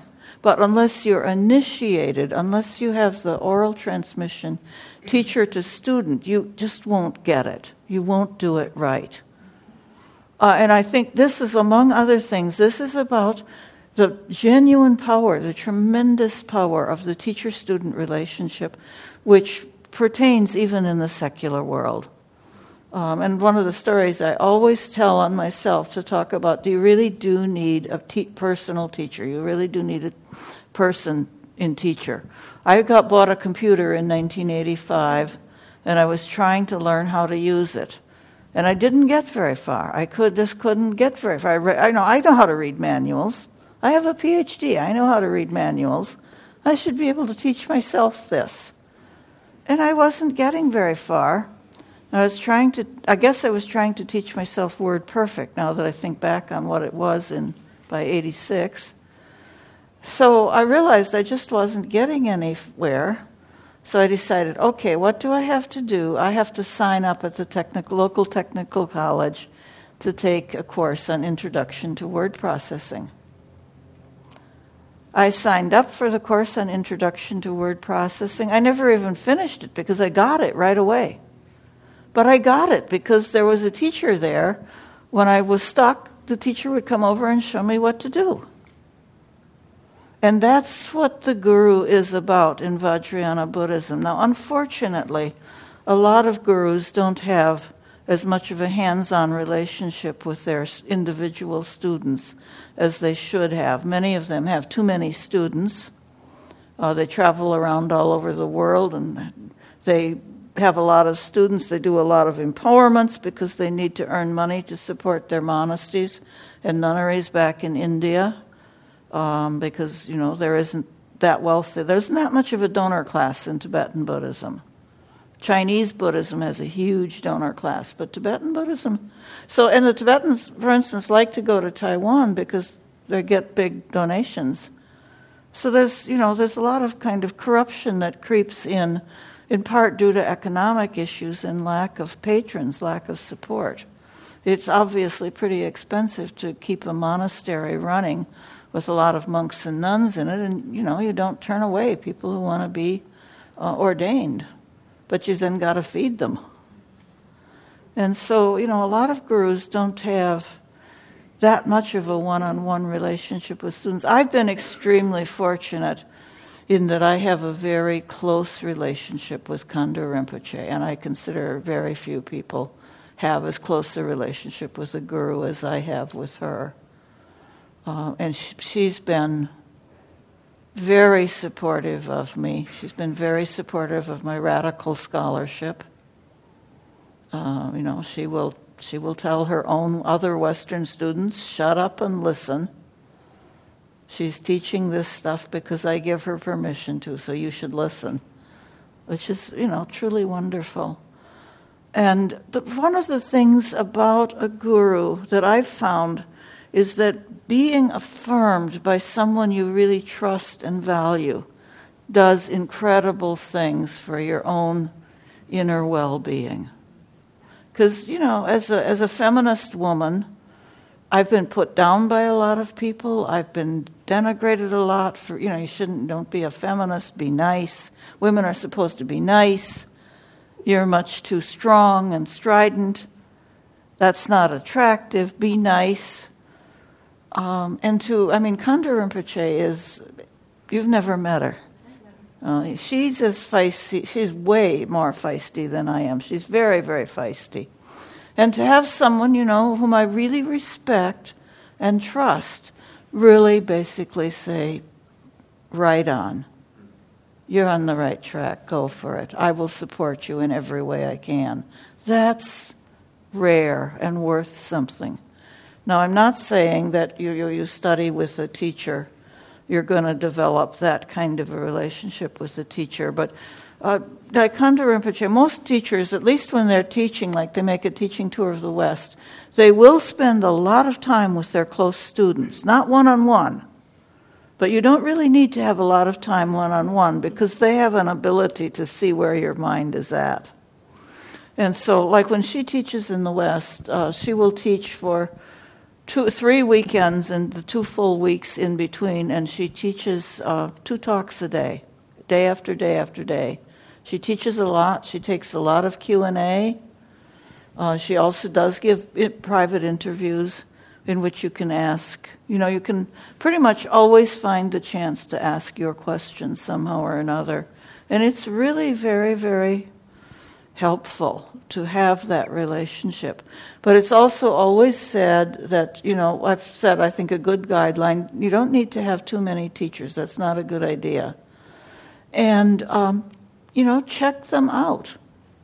Check a teacher out. Don't be misled by a charismatic teacher. This is something even the Dalai Lama says. Don't be misled by a charismatic teacher. Check the teacher out. Check out their conduct. Don't, And people are always worried with the Vajrayana guru that they're going to do something like tell you to sell all your belongings and move to the monastery or something like that. No decent guru will tell you that. You need to be careful what you ask a guru. If you ask the guru, should I sell everything and ordain? They might say yes. Well, don't ask that question unless you're sure you want to do it. Don't you have to be responsible for your own life in the long run. You can't expect the guru to be, responsible for whether you should get married or whether you should get divorced. Or I just think that, people expect gurus to babysit them in ways that are totally unrealistic. One of the, a question that I have, and it's not just about gurus, but it's about all Dharma teachers, there's a lot of magical thinking or a lot of assumptions that teachers, and I think this is perhaps true in Vajrayana, that the guru has some ability to do mind reading, can, tell where your mind is, that you are... They have siddhis, they have powers that... well, to some extent, some of them are halfway decent mind readers. But, ordinary people are too. That's not such an extraordinary thing. Do they have special higher spiritual powers that us lowly beings need in order to become enlightened? I mean, is that part of the Vajrayana belief? No, it's your own... It's what all they have that we don't have is the practices and the advice on how to do it ourselves. Would other Vajrayana practitioners agree with you about that? Oh yeah, yeah. It's not about. We make fun about the notion you can be zapped into enlightenment by a guru. That's gossip. That doesn't work. I have a real simple question.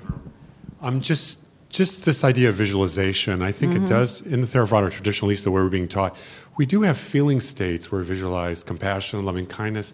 I think the paramis come up during that introspection. So I've gotten in very interesting states of mind that I've discovered myself while in those moments.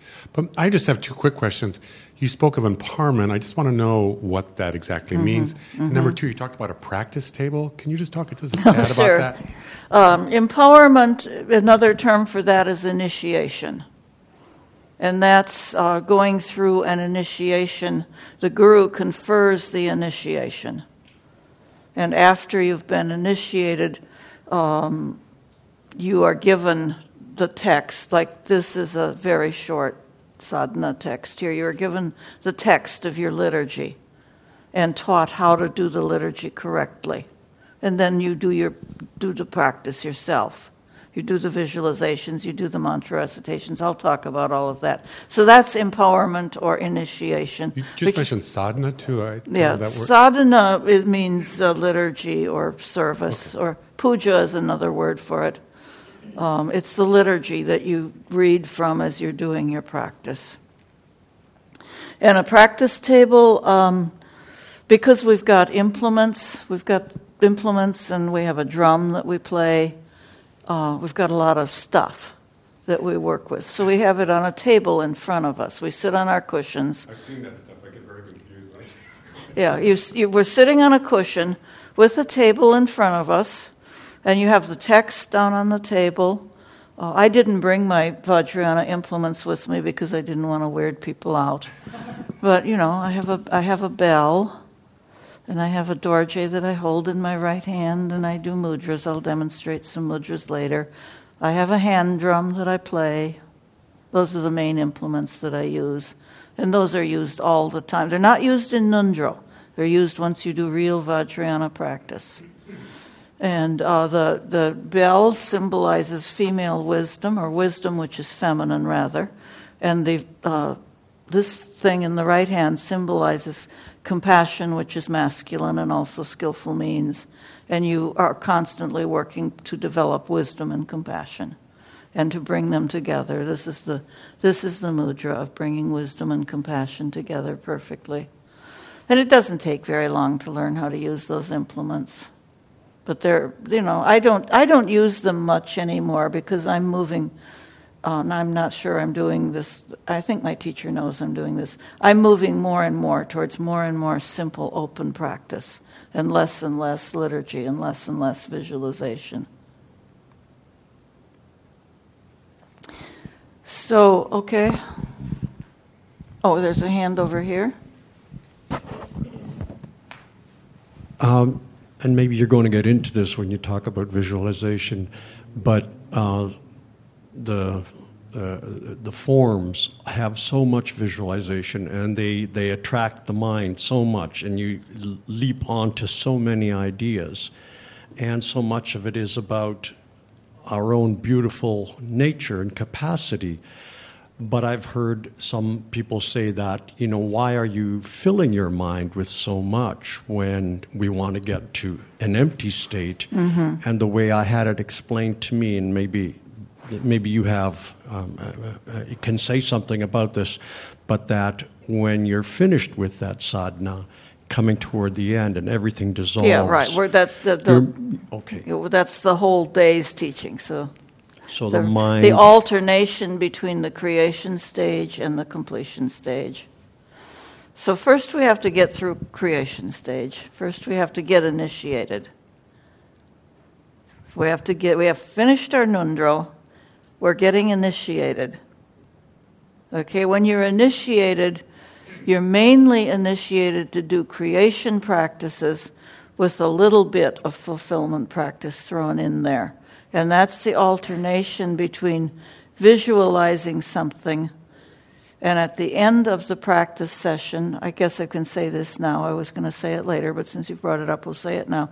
At the end of the practice session, when you're done with all the forms, all the little ritual gestures you do, all the liturgy you've been saying, the mantra you've been repeating, the visualization that's been in your mind, when you're done, when you said, okay, that's enough, then everything is dissolved into emptiness. The whole visualization dissolves into emptiness, because the state of emptiness is obviously much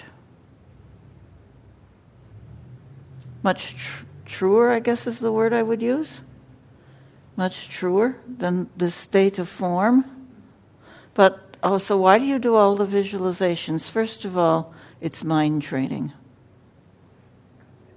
It's mind training. Most people, having a real grasp of emptiness takes a very long time. And one of the warnings in the teacher's world that I live in is unless you really understand emptiness, you shouldn't even try to teach it. So the creation stage, let me go into talking about the creation stage, because there's limits to how much you can do without getting a thorough grasp of the creation stage. So we've finished our nundro. We are eligible for initiation. We go through the initiation. So after completing the preliminaries by numbers, one is initiated and can begin full Vajrayana practice. Initiation is required. That's the point where I was before. That even though you can go get books out of the library that have all the directions in them, and you could presumably do it. But chances that you'd be doing it right are about as good as my chances of actually learning how to do Word Perfect without any teaching. It's just considered that, and besides, why not get some advice and some hints from people who are more experienced at this than you are? Why try to invent the wheel yourself? Are you that smart that you can invent the wheel by yourself? What's wrong with having a teacher? I run into that a lot. If everything is inside me anyway, well, I'm just going to dig it out myself. I don't want to work with a teacher. I don't want to, that's stupid. That's stupid to say, I don't want to work with a teacher. There's so many people who know so much, and just because they say something doesn't mean you have to jump in full force with what they said. Maybe they have good advice, maybe they don't. But why not listen to teachers? Khandro Rinpoche says we should all listen to as many teachings as we can from all different teachers, because you never know what teaching is going to just really click. So why not give yourself the advantage of working with as many teachers as you can? So we are initiated now. I'm going to use a technical phrase. We have been initiated into the Guru's world.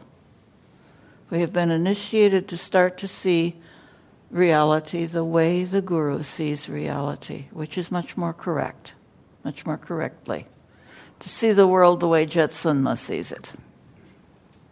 Jetsunma would never call herself a guru. She is not. She won't even. She doesn't call herself a teacher. She's not even a teacher. So, can I ask a question about this? About the initiation? Mm-hmm. So, initiation is that the lung? Is that the lung? The initiation consists of the wang, the lung, and the tree. The wang is the actual ceremony. Mm-hmm. Where we get empowerment from. The lung is the reading transmission. Because until a text is read to you, you haven't really received it.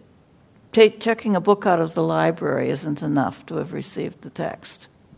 And then the tree is the explanation on how to do the practice. So in the Wang, if you receive the Wang in Tibetan, but you don't understand Tibetan, are you considered to have received the empowerment? Yes. Mm-hmm. Oh, yes. And why is that? For Tibetans, Tibetan is all powerful. Okay.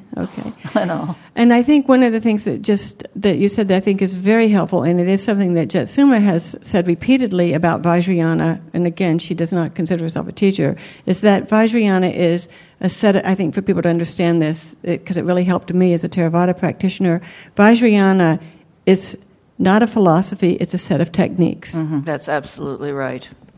Thank you for, I guess I've been saying that in one way or another, but to say it explicitly is very, very helpful. Vajrayana is a set of practices to attain enlightenment, to speed up the path to attain enlightenment in a single lifetime. It is not another philosophy.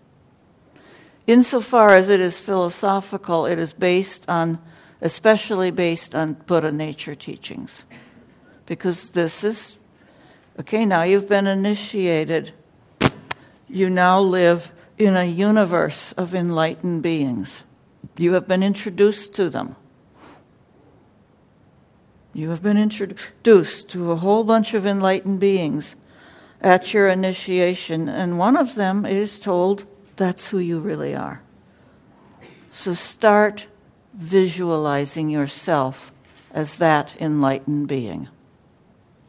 That's what Vajrayana Utpatti creation stage practice is. It's visualizing oneself as who one really is, which is an enlightened being. We still might have a few wrinkles and bumps and, pockmarks and things we're confused about, but that intrinsic nature we talked about early on, of not seeing their own intrinsic awareness. Now we're moving into really becoming more and more immersed in, more and more able to see our intrinsic being, our intrinsic nature as enlightened. So, this is like Zen. Two, one is already enlightened. So one has been introduced in the initiation to a lot of enlightened beings, and has one of them in particular, usually one of them has been said, this is the one you will work with as what you will look like when you're fully enlightened. That's one of the ways I put it. What you will look like when you're fully enlightened. So visualize that. Visualize that. What I have in my notes here is that this is the fast path of Vajrayana practice. The fast path is to shed one's false identity as a samsaric being by creating oneself as an enlightened being, since one already is, but has forgotten that. And I have taught once. Rinpoche gave me permission, and I once taught this little text that I have here as a transmission. I'm not teaching it to you as a transmission, but I did to a small group of students. And I went to her afterwards and I said, my understanding of all of this is that it's overcoming mistaken identity, overcoming a serious case of mistaken identity. And she said, yes, that's right. Now, I think that Buddhism altogether and all of Indian religion is overcoming a serious case of mistaken identity. We insist on being these diminished, impoverished, beings. And we're not. We can be much more than that. And so this is one skillful means to wake up to who we really are. This is very common Buddhist advice. I will cite, for example, if you take a beginning sitting instruction in the Zen tradition, they will often tell you, Zen Buddhists, as you know, make a huge deal of correct posture. A really big deal of correct posture. And if you look at Buddhist iconography, Buddhas don't sit any old way. Buddhas sit in a very precise way. They have what we call good head and shoulders. They have their head right on their neck. They're not just slouching. They're not sitting in a sloppy way. And the Zen Buddhists say, if you want to be Buddha, behave like a Buddha. Sit like a Buddha. When you sit like a Buddha, at that moment you are Buddha. Period. And that's why in Soto Zen, for example, there is no discipline except sitting like a Buddha. Endlessly sitting like a Buddha. That's the discipline. Soto Zen does not use koans. That's a different form of Zen. So if you want to become Buddha, sit like a Buddha. This is if you want to become an enlightened being, visualize yourself as this particular enlightened being. So Utpatti, we are now up to Utpatti.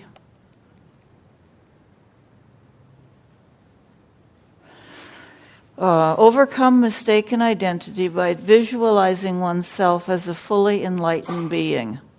And the technical term for that in Tibetan is as a yidam. If you've heard that word, Y-I-D-A-M, often translated as deity.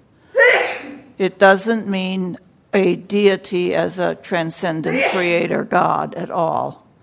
And in fact, the deity is not even fundamentally separate and independent. So one visualizes oneself as a yidam. And I want to give a little background here, because visualization can seem like a strange practice. But pretty basic to Buddhism is the understanding that what we see in our sense perceptions are not objectively given. They are not what we see when we perceive things with our senses are not objectively there. We see what our minds perceives. And, that's a fairly complicated thought to follow through, but it's a pretty basic Buddhist thought that we see what our perceptions, or hear what our perceptions relate to us and what our mind picks up from the sense organ. But, our experience is the result of the interaction between sense organ and sense object. And those are dependent on each other. Those are interdependent. And both of them are empty of inherent existence, or existing independently or by themselves. And, one of the ways we can demonstrate this, I think, would be with some cross-cultural perception exercises, where depending on how our sense organs, depending on how we've been trained culturally, what our mind interprets that we're seeing can differ from culture to culture. And that's how people develop notions of beautiful and ugly. That's how people turn into racists. None of that is objectively given. It's all mind-created.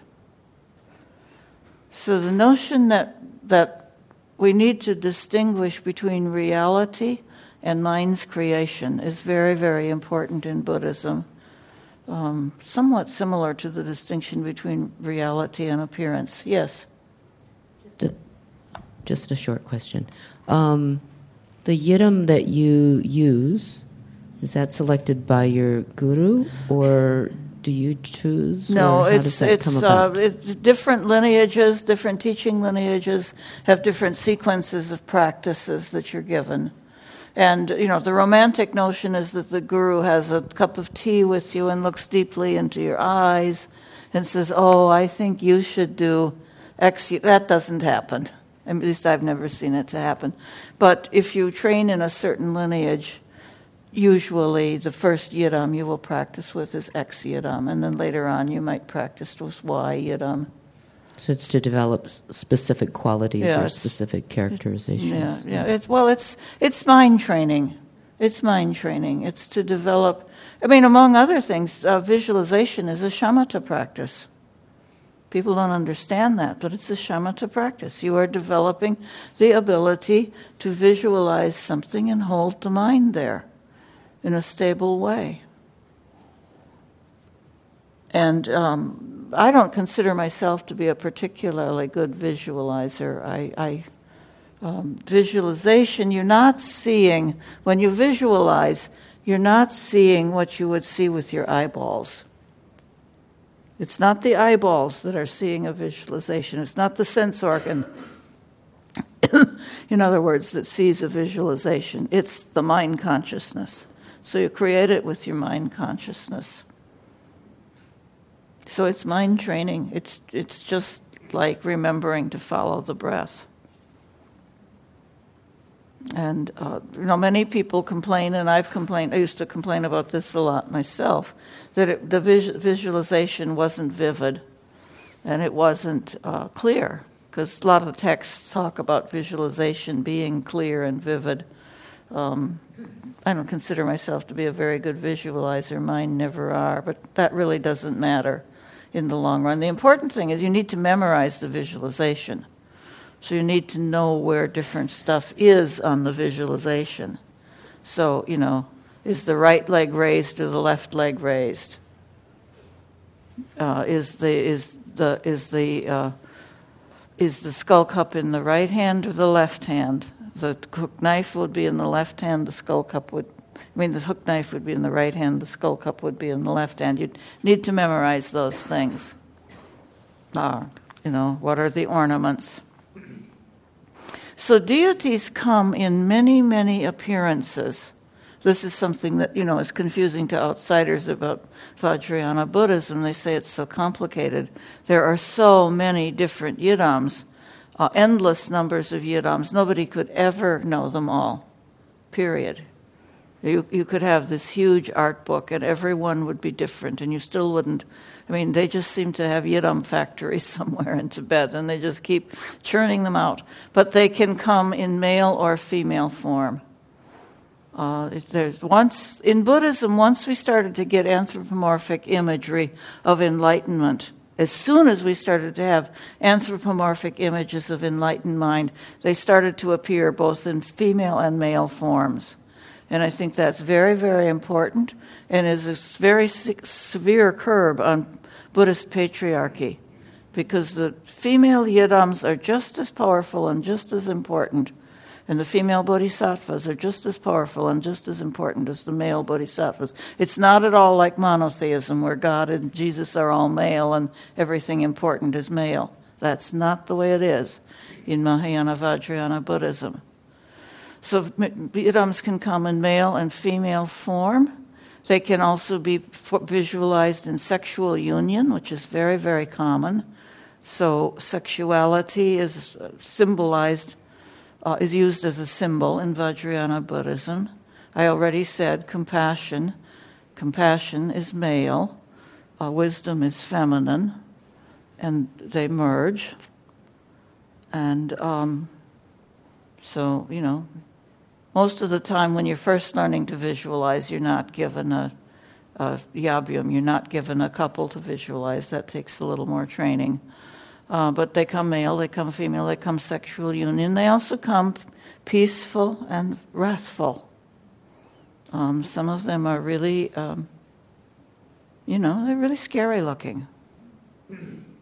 And some of them are smiling and peaceful, and that's just the way they come.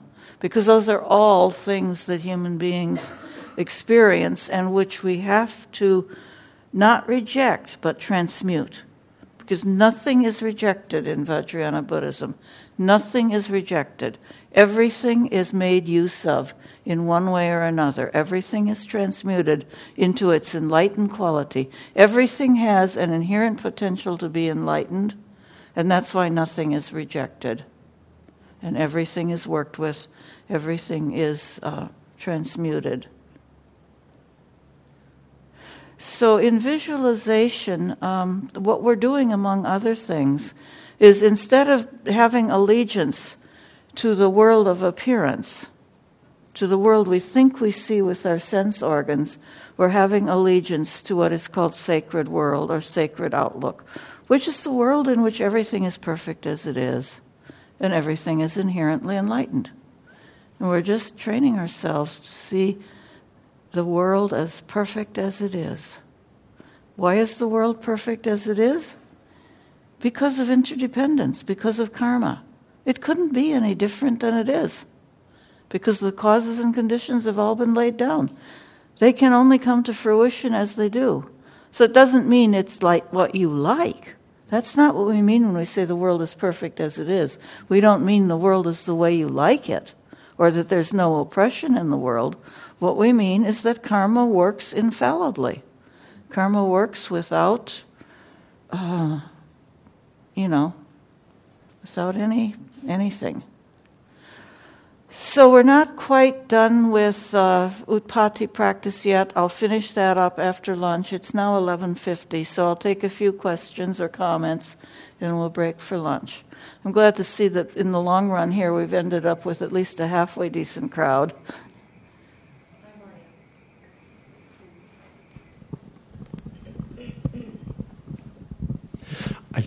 I think the thing about the visualization was, you can ask, why am I making my mind so busy? And to come to not making it busy, it's because the mind is naturally that busy. So why fight it? Yeah, the mind is busy. Make it fuller and fuller. fuller. Well, also, when you're doing a visualization, the mind isn't especially busy. Because the only visualization that moves is emanating and gathering, which I'll talk about later. But, the mind, it's not like a movie. It's more like, like all the Tibetan art is an aid for visualization practice. So, I'm not a good visualizer. I have my pictures there so I can look at the pictures while I'm visualizing.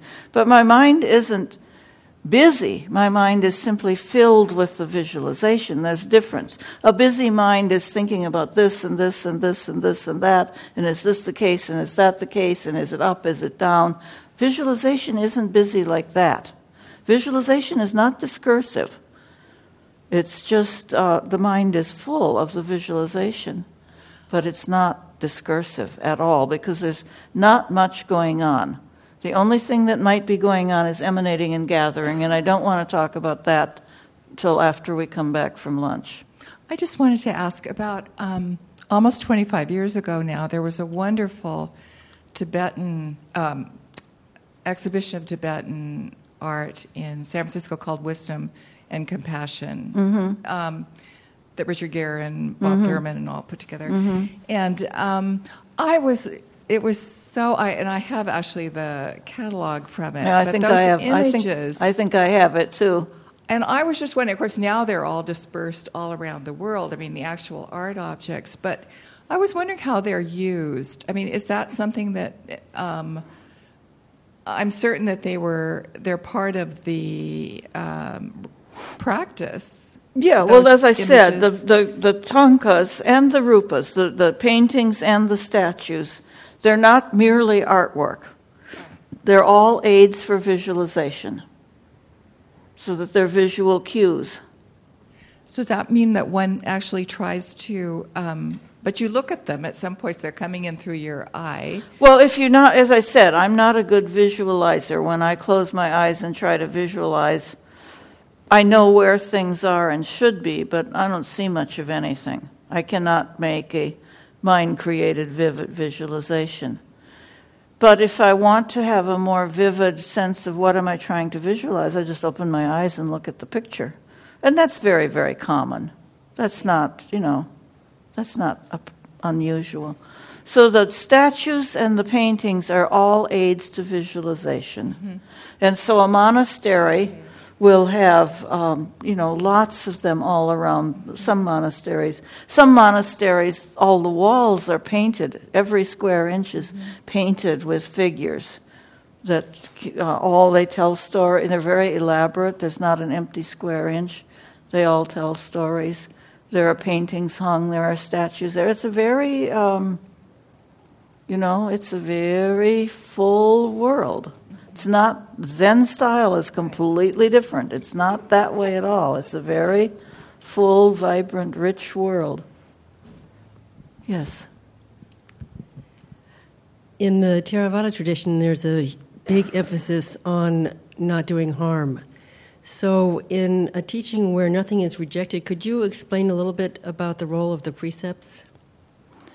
Well, monastic people, of course, observe monastic precepts, and many lay people observe some or all of the lay precepts. Of course, non-harming is always a basic Buddhist ethic, period. What is not rejected is aggression, because aggression is, everyone has tendencies towards aggression. I'll talk about this more this afternoon. So aggressive thoughts, rather than saying, I shouldn't think that. That's a bad thought. My mind has gone there. That's terrible. Oh, bad me. When those kinds of thoughts arise, because they do arise, one is taught to acknowledge this thought is here now and look directly in it, and it will dissolve. It is trying to reject it that gives it wings. So that's what I mean, among other things, when I say nothing is rejected. I don't mean that, if you feel like killing someone, just go do it. No, that's not what I mean. If you feel like killing someone, look directly into that thought. Fiercely. And thoughts have a way, when you try to hold on to them, they have a way of dissolving.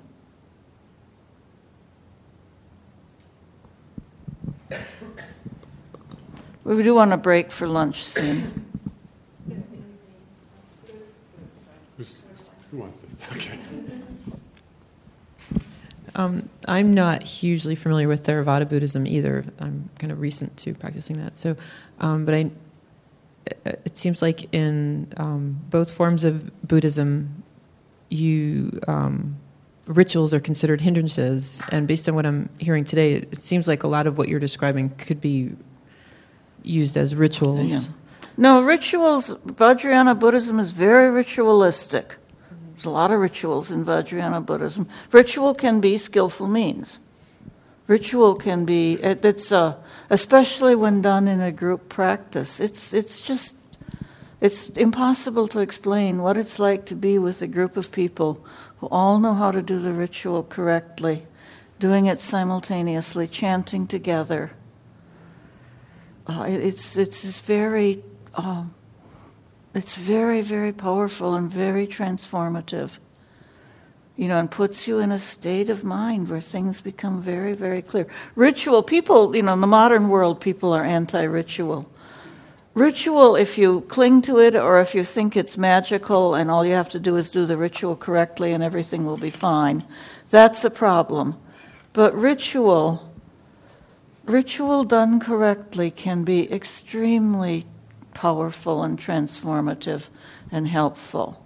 And we all use rituals all the time. I mean, we eat a certain way with knives and forks. That's a ritual. Metta is a form of ritual. Metta is a form of ritual. Metta practice. Metta practice. Yeah, you could say that. And those of us who practice with Theravada monastics, there's many rituals that are practiced that are seen as... Yeah, in the monastery. Yeah, I mean, in the monasteries, I'm sure there's plenty of ritual and plenty of chanting. And in Zen, the gossip about Zen is that there's no ritual. That's not true.